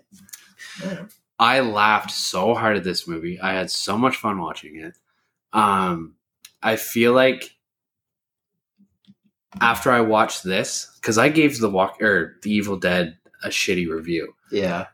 I was in the right mood to watch this movie whenever I watched it. Yeah. And I could have went and watched The Evil Dead right after this and like given it a way better score. Yeah. Because I was just I was in the mood for it. Like I wanted to like watch some fucking schlocky, cheesy ass horror movie. Yeah. And that's what this is. Yeah. Fetty Wap did a great job at being the creepy ass old lady. I hope he doesn't listen to this. I hope that the one opportunity we had to impress Fetty Wap, and then we butcher him by his one eye and terrible teeth. Oh, Fetty, sorry. But yeah, she was good. Like she's creepy and like fucking crazy and disgusting and everything that she needed to be. The special effects were cheesy and over the top, much like the movie's predecessors. Like this movie's Sam Raimi in his prime form, I think. Like going back to the Evil Dead kind of days. And ironically enough, this movie was written. I'm gonna double check. Side note, Cook, what did you think of the music? I thought the music was good, actually. There's music in Was there like a little bit of like the opening credits was good, but like just for certain scenes, like for little parts here and there, there was like instrumental music. I don't know. I remember watching the movie and being like, the music just doesn't fit this scene, like what's happening. Yeah. There were certain times where something was happening and there's just the music going with it. Didn't fit. If you watch it again, I'd like to know what you think of the music because. Okay. So I found what I was looking for, and I found a couple other things that are cool. The script for this was written right after they completed Army of Darkness, but Sam wanted to pursue other projects before doing this one. Fetty Wap is Hungarian, so that answers that question. We're so close. And Hungary and Ukraine are like, I think they're just one bridge apart. Neighbors, basically, yeah. And the car, one's over here, one's countries away. The car that she drove was a yellow Delta 88, which is the same car that was used in the Evil Dead movies. So that answers that question. But yeah, getting back on track, I liked how it ended. I didn't like how it happened, but I liked that Christine actually died, and it wasn't just like some everything's all better now. Like, you don't see that very often, so I liked that. So yeah, story 4 to 10, quality 7 out of 10. All right, fuck you guys. All right. I mean, somebody had to die, right? Yeah. But I figured it would be because he had the button the whole time. The third day happens, but she didn't give it to him. No, it had to be a gift. You're right, but he accepted that he had the button. But she looked in the... whenever she's going to give it to Stu, she's like, here, I give you this button. Like, this is your property. Right. Yeah, like, take it as a gift. Yeah. I get that part, but they both should have died then. Because she jumped down and saved her. All right, so you guys know our scores. Let's head on over to Rotten Tomatoes and see what they scored it. Josh, I was going to have you guess the critics' score, but you cheated. I was so anxious that I had to look and see. That's what I did for the one movie. Yeah. All right, so just before I do that, I was looking at reviews on IMDb and just this app I use to track my movies and shit. Is it Rotten Tomatoes? No. And there were so many people saying this is one of their favorite scary movies, and I don't know. That's why Josh picked it for us. So I was saying to Mark before when I got here, the reason I picked this movie. Yeah. I got it off of a list of the scariest movies of the 2000s. Yeah. And, it wasn't 1 or 2. I think it was 3 or 4. Yeah. So I'm like, well, fuck, this movie has got to be scary. You might make you shit your pants. Plus, it's called Drag Me to Hell. Yeah. So I'm thinking, I got a good one here. This, the boys aren't going to like this one. This is going to be scary. And the next thing you know, I'm watching the fucking thing. And it's just, that wouldn't make my top 20. It would be St. Franceville Experiment, and then all of the Rings and the Grudges and all those scary ones that I've never seen and don't want to ever see. I think this movie was a lot of people's first watch for horror, I think. You think so? Yeah. Maybe. From what I've got online, at least. Maybe. All right, so the critics' consensus, Sam Raimi returns to top form with Drag Me to Hell, a frightening, hilarious, delightfully campy thrill ride. So you were right, I was wrong. All right, what do you think the critics scored it? Fuck, I don't even want to guess this because I know they're going to put it high, but I don't agree with it. Can't be in the 90s. I'm going to say 84%. 92, motherfucker. Fuck off. Yep. Certified God, what? Honestly, obviously anybody can be a paid critic. Now, I'm with you guys in thinking that this score is absolutely fucking crazy. Is it on one rating? 266. See that is high for a critic's rating. 266. There's usually not a lot of 200 critics do that. There's usually 100 or less. Is that just because it's the Raimi guy and he's known for... I don't know. Maybe I just went to this movie thinking it was actually going to be a legit horror movie, scary, and not be this comedic... Yeah, fail. But movie. I remember watching it, and I've mentioned it before. Alan and I watched it, and we both hated it. Yeah. And I've never watched it again since 2009 because I thought it was the dumbest fucking movie I've ever watched. Yeah. So I had that in the back of my mind, okay, I'm going into this. This movie is fucking dumb, but I'm gonna watch it anyways. And I had a great time watching it. Yeah. But I don't know. It's obviously not a movie for everybody. But yeah, clearly. Yeah. What's the audience? The audience scored it 62%. Yeah. Okay. On 847,000 ratings. Oh, that's a lot of ratings. That is Holy fuck. Now, I can see like 60 to 70. Like, I can understand that. Like a 60 to 70%. Maybe if people kind of had the idea that it was going to be a little bit funny. Yeah. Like when you said that you wanted us to watch it, like we were talking in my driveway and I was laughing at you. Yeah. I was saying like this movie's dog shit. Absolute trash. Yeah. You said that you guys shit on it and it's trash. I'm like, no. It can't be. It's on a very list. Scary. Yeah. I read this one list online.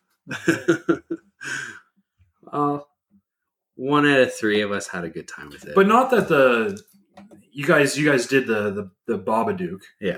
Right? Mm-hmm. So you guys did that and you guys didn't find that scary.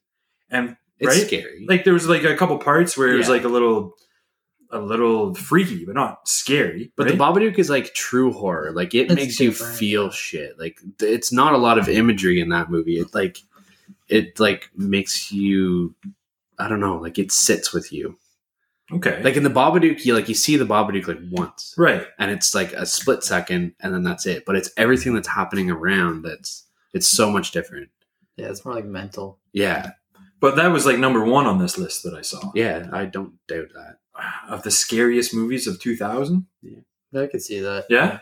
Yeah. But then this being so close? No. That's the... No. One thing's wrong there. Either the Babadook is just not scary. Yeah. Or like this guy whoever wrote the list is just backwards. He did mushrooms and then watched this movie. Guys, I got to put this list together. Just give me some movies. All right. Anyways, I'm not using that guy's list ever again. Okay, you guys ready for the scare section? Mm-hmm. Yep.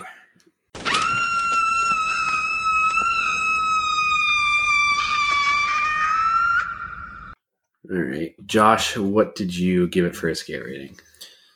I gave it a 1 out of 10. Okay. Like I said, I thought that this movie was going to scare the shit out of me.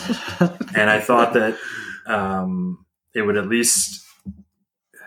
Yeah, I just thought that I would be scared at one part of this movie. Now, when we get to the scariest scene, like there was one scene that was hilarious and scared the shit out of me at the exact same time.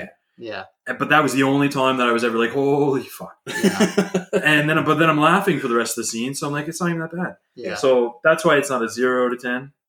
I gave it a 1 out of 10. All right. You go for it, Mark. I gave it a 2 out of 10. Not that it's like a scary movie, but like the gross scenes are like what kind of raised it for me. Yeah. Like it on a scare factor, like it's a 1 out of 10. But like that grotesque shit kind of gave it like a little bit more of a push.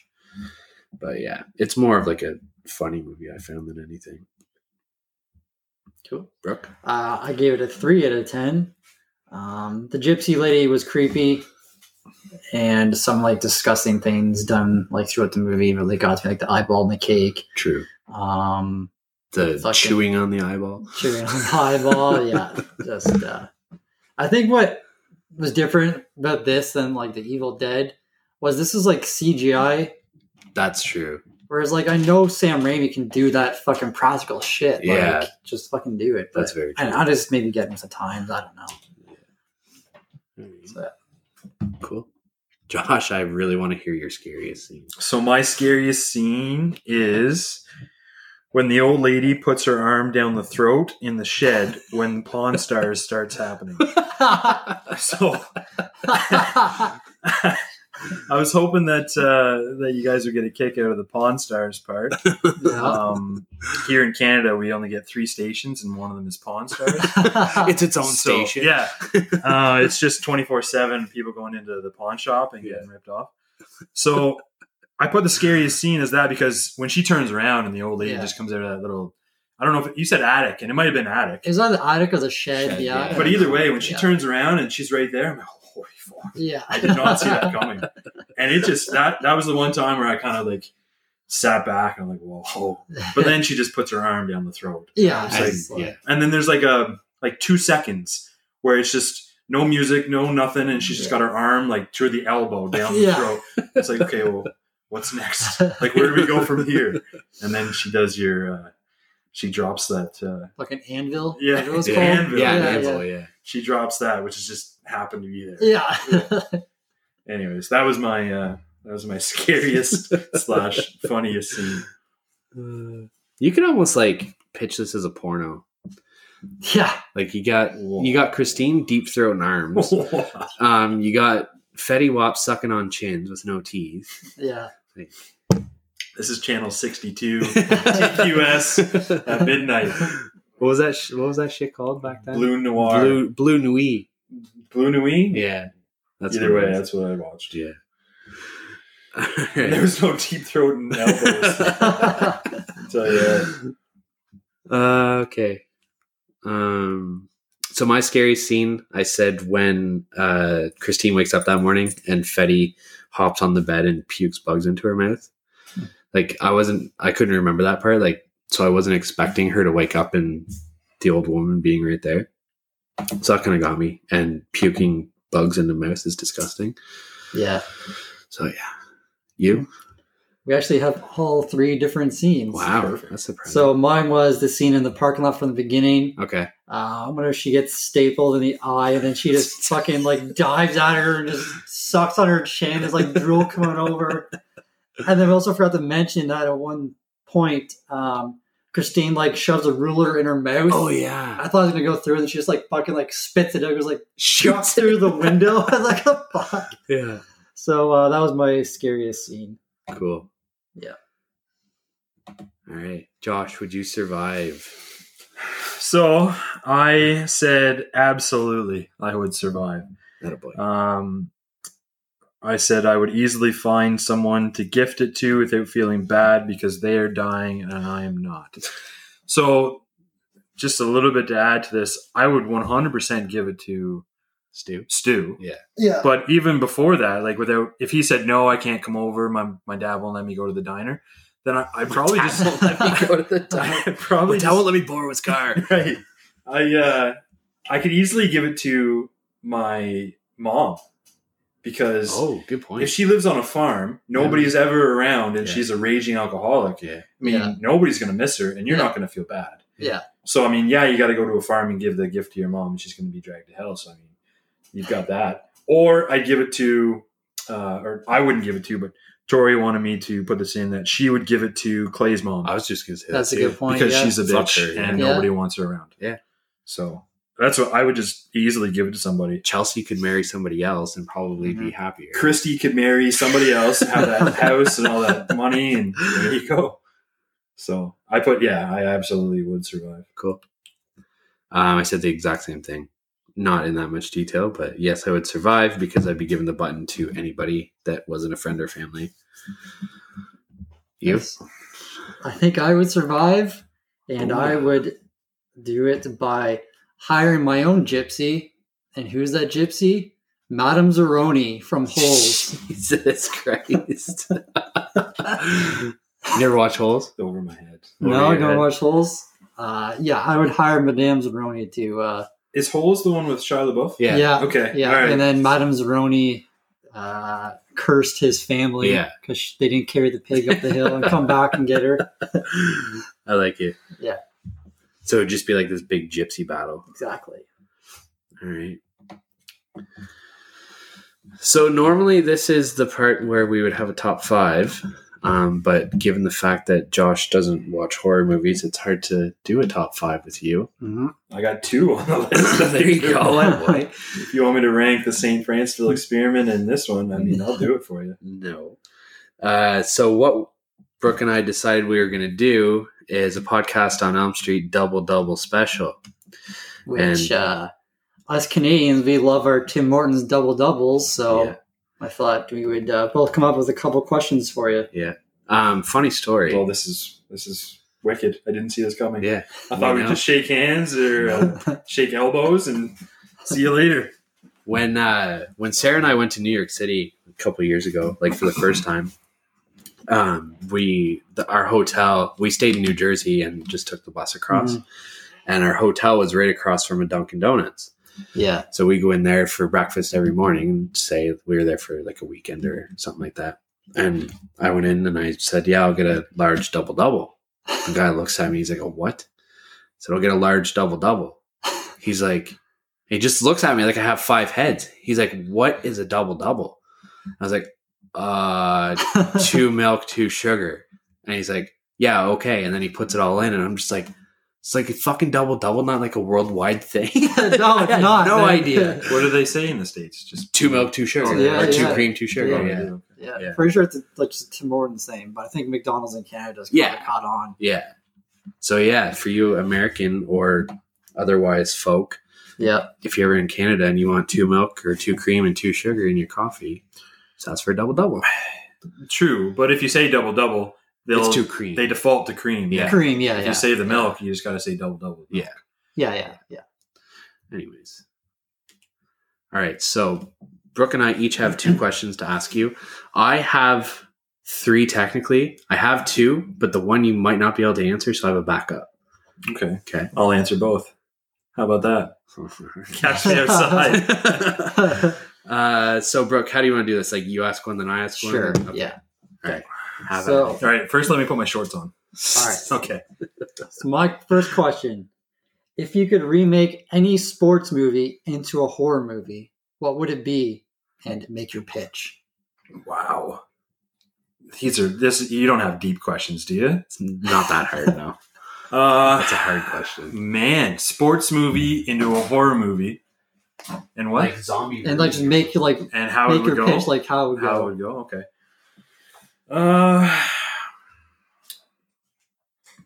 Man, that is tough. Do you have one?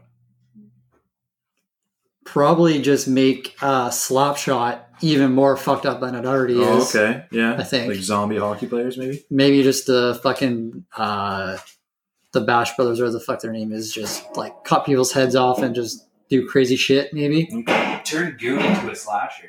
I was thinking Goon when you said that, but okay. So I first got to name a sports movie that I've seen. I don't watch a whole lot of movies. I'm going to go with Air Bud. Okay. I like where this is going. I would turn Air Bud, the MV. Yeah, is it MVP? MVP's, the basketball one. What's the basketball one? That's Air Bud, yeah. Air Bud, yeah. So I would turn that one into a horror movie, and I would make it that whoever crosses over the dog gets ripped to shreds after the game in the parking lot. By the dog? By the dog. Okay. Yeah, nobody can find the killer. But no one knows, but it's the dog. But then the dog finally comes up against another dog. Oh, shit. That crosses him over. Oh. So then he's got to kill him because that's the movie. Yeah. But then when he gets to the parking lot, the other dog has 6 dog friends. Whoa. Oh, fuck. That's 1 versus 7. Yeah, It's just not happening. Not happening. So the dog just rolls over and gets his belly rubbed, and that's the end of the movie. And that's the way the blood splatters. Yes. All right, I love it. So Rami, hit me up. I just wrote a movie for you. Yeah. Sidebar, that's a really old beer that's been sitting in that fridge. You want this one instead? No, I'm good. Thanks. I'll just drink it. All right. So my question, Josh, you are the next horror icon. What is your weapon of choice?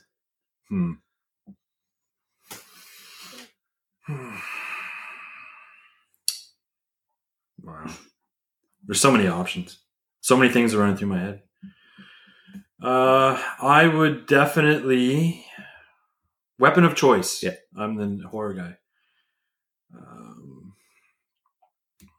I would take the cap off of this terrible beer that you have. This skunky, terrible, not going to name the company because maybe there's a sponsorship coming. I would take the cap off of it, and that would be my weapon of choice. So you're getting like right in there. Yeah, I'm going to kill people with a little cap off of a can of something that rhymes with Schwadreiser. Sounds like the most boring horror movie of all time. Well, I'm not going to say how I do it. That's just what I use. Okay. All right. Can we get like more ABC questions? How's that not? Well, I mean, because I could use anything. Like, all right. You could. So my second question is: pick any athlete, past or present, any sport, whatever, to play Jason Voorhees, Freddy Krueger, and Michael Myers. Do you know who those people are? Freddy Krueger is in The Nightmare. Exactly. On Elm Street. Yes. You're on the podcast. I didn't need to say that. Okay. But Michael Myers, is he... Hockey Halloween. mask. Okay, hockey mask. No. Michael Myers. Or sorry, Jason is Jason's hockey a hockey mask. mask, and Michael Myers has the white face, like William Shatner mask. Pretty close, right? Pretty similar. Well, not really. Who's tougher, Michael Myers or That's Jason? a debate. That's for future episodes. So. Well, that's my question on this double with milk. Okay, so pick an athlete. Past or present Right. to play Jason. Mm-hmm. Pick one to play Freddy, and pick one to play Michael. Freddy, Jason, and Michael. Yeah, Yes. all three. Okay, all three. So I'm going to go with I get to meet these people because I got to cast them, right? So I'm going to go with people that I would love to meet. So All first, right. I would love to meet Yermer Yager Okay. Okay. because he's got this sick flow, Yeah. kind of like yours. He's got it like done up a little bit at the top and the Yeah. sides just hang down. So the guy is a beauty, and I would love to meet Yermer Yager. So he is going to be my Jason with the hockey mask. Okay, He's a hockey I can see player. that, yeah. So I kind of put that together. Freddy, he's ugly as fuck.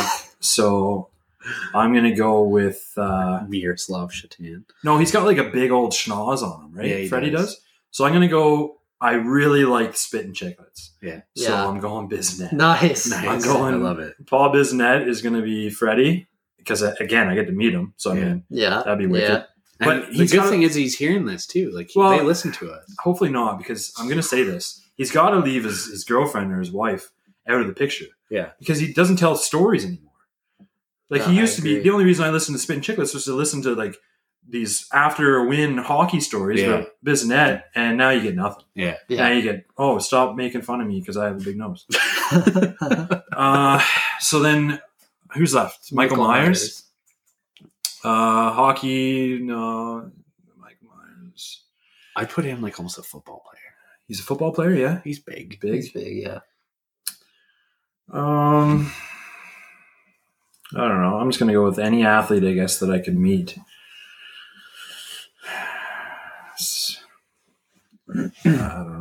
I don't know.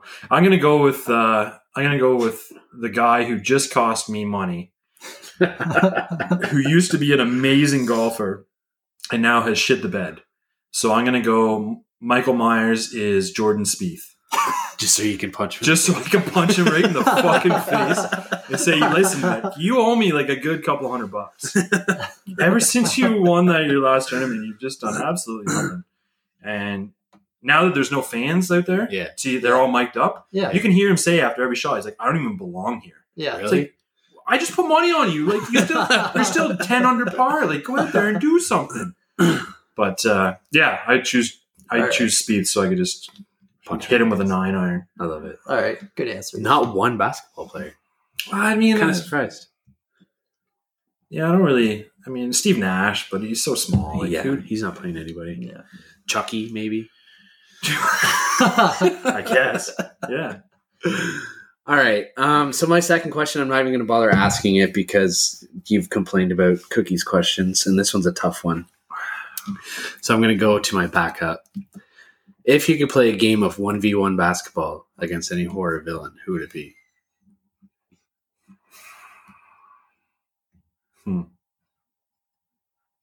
I mean, I have an obvious answer, but What's I'm not telling you. oh, for yourself? No. Or that I should play against? Just anybody should. Did you think of that question because of what I told you a week ago of a guy at work bailing? Yeah, actually. Yeah. Okay. Yeah. Perfect. A villain that I can 1v1 against. I'm gonna go with Goosebumps, the doll, the Okay. the That's a hand good doll. one. The Night of the Living Yeah. Dummy. Yes, The ventriloquist Yeah, dummy? the ventriloquist dummy. All right. Whatever his name is, Nelson. I can't remember what his name is. I just made that up. But I'm gonna go against him because Okay. he's fucking freaky. Yeah. And I would dunk the shit out of him. Like I would dunk on him and then he would just fall apart. Like his arms would be everywhere and legs. So that's who I would play a 1v1 against. Nice. All right. My obvious answer was Chucky. So another doll. Yeah, but I mean, it's just you can't You play probably any slash D. your ankles. You and can't shit play like D. Like, well, yeah, exactly. you just dribble over them. Exactly. At least the dummy. Yeah, but I want it to be a challenge. Oh, okay. I want it to be a little bit of a. It's not like I'm going out there against this guy from work who's just a dumpster fire. Better hope you don't ever show him this episode. Well, he's got to listen to this one. I said that I would mention how terrible he is at basketball, and you brought this up for me, so that's perfect. Nice. All right.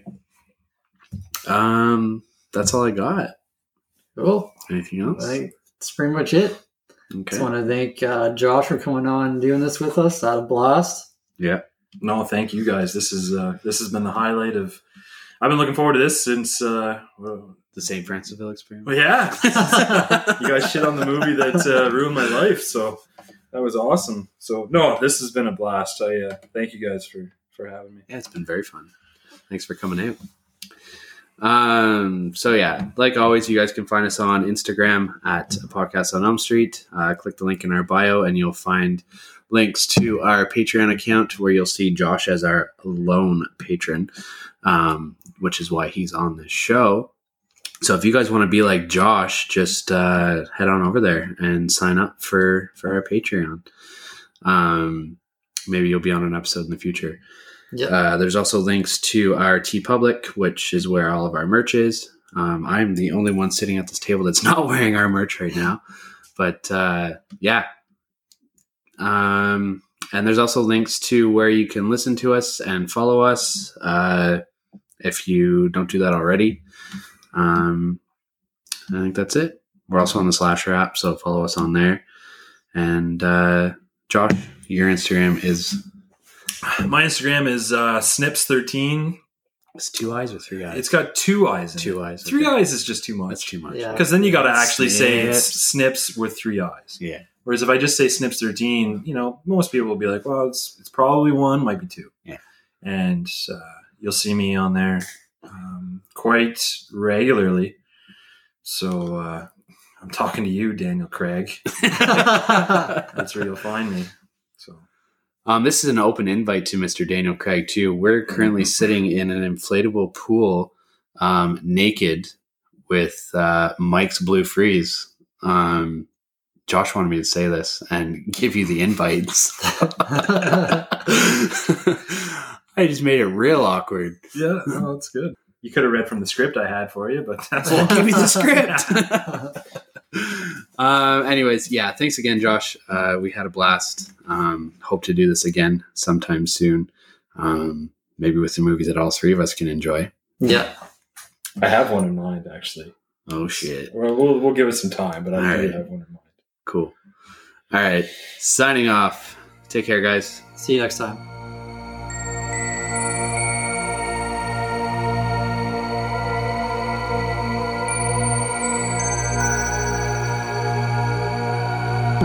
Thank you.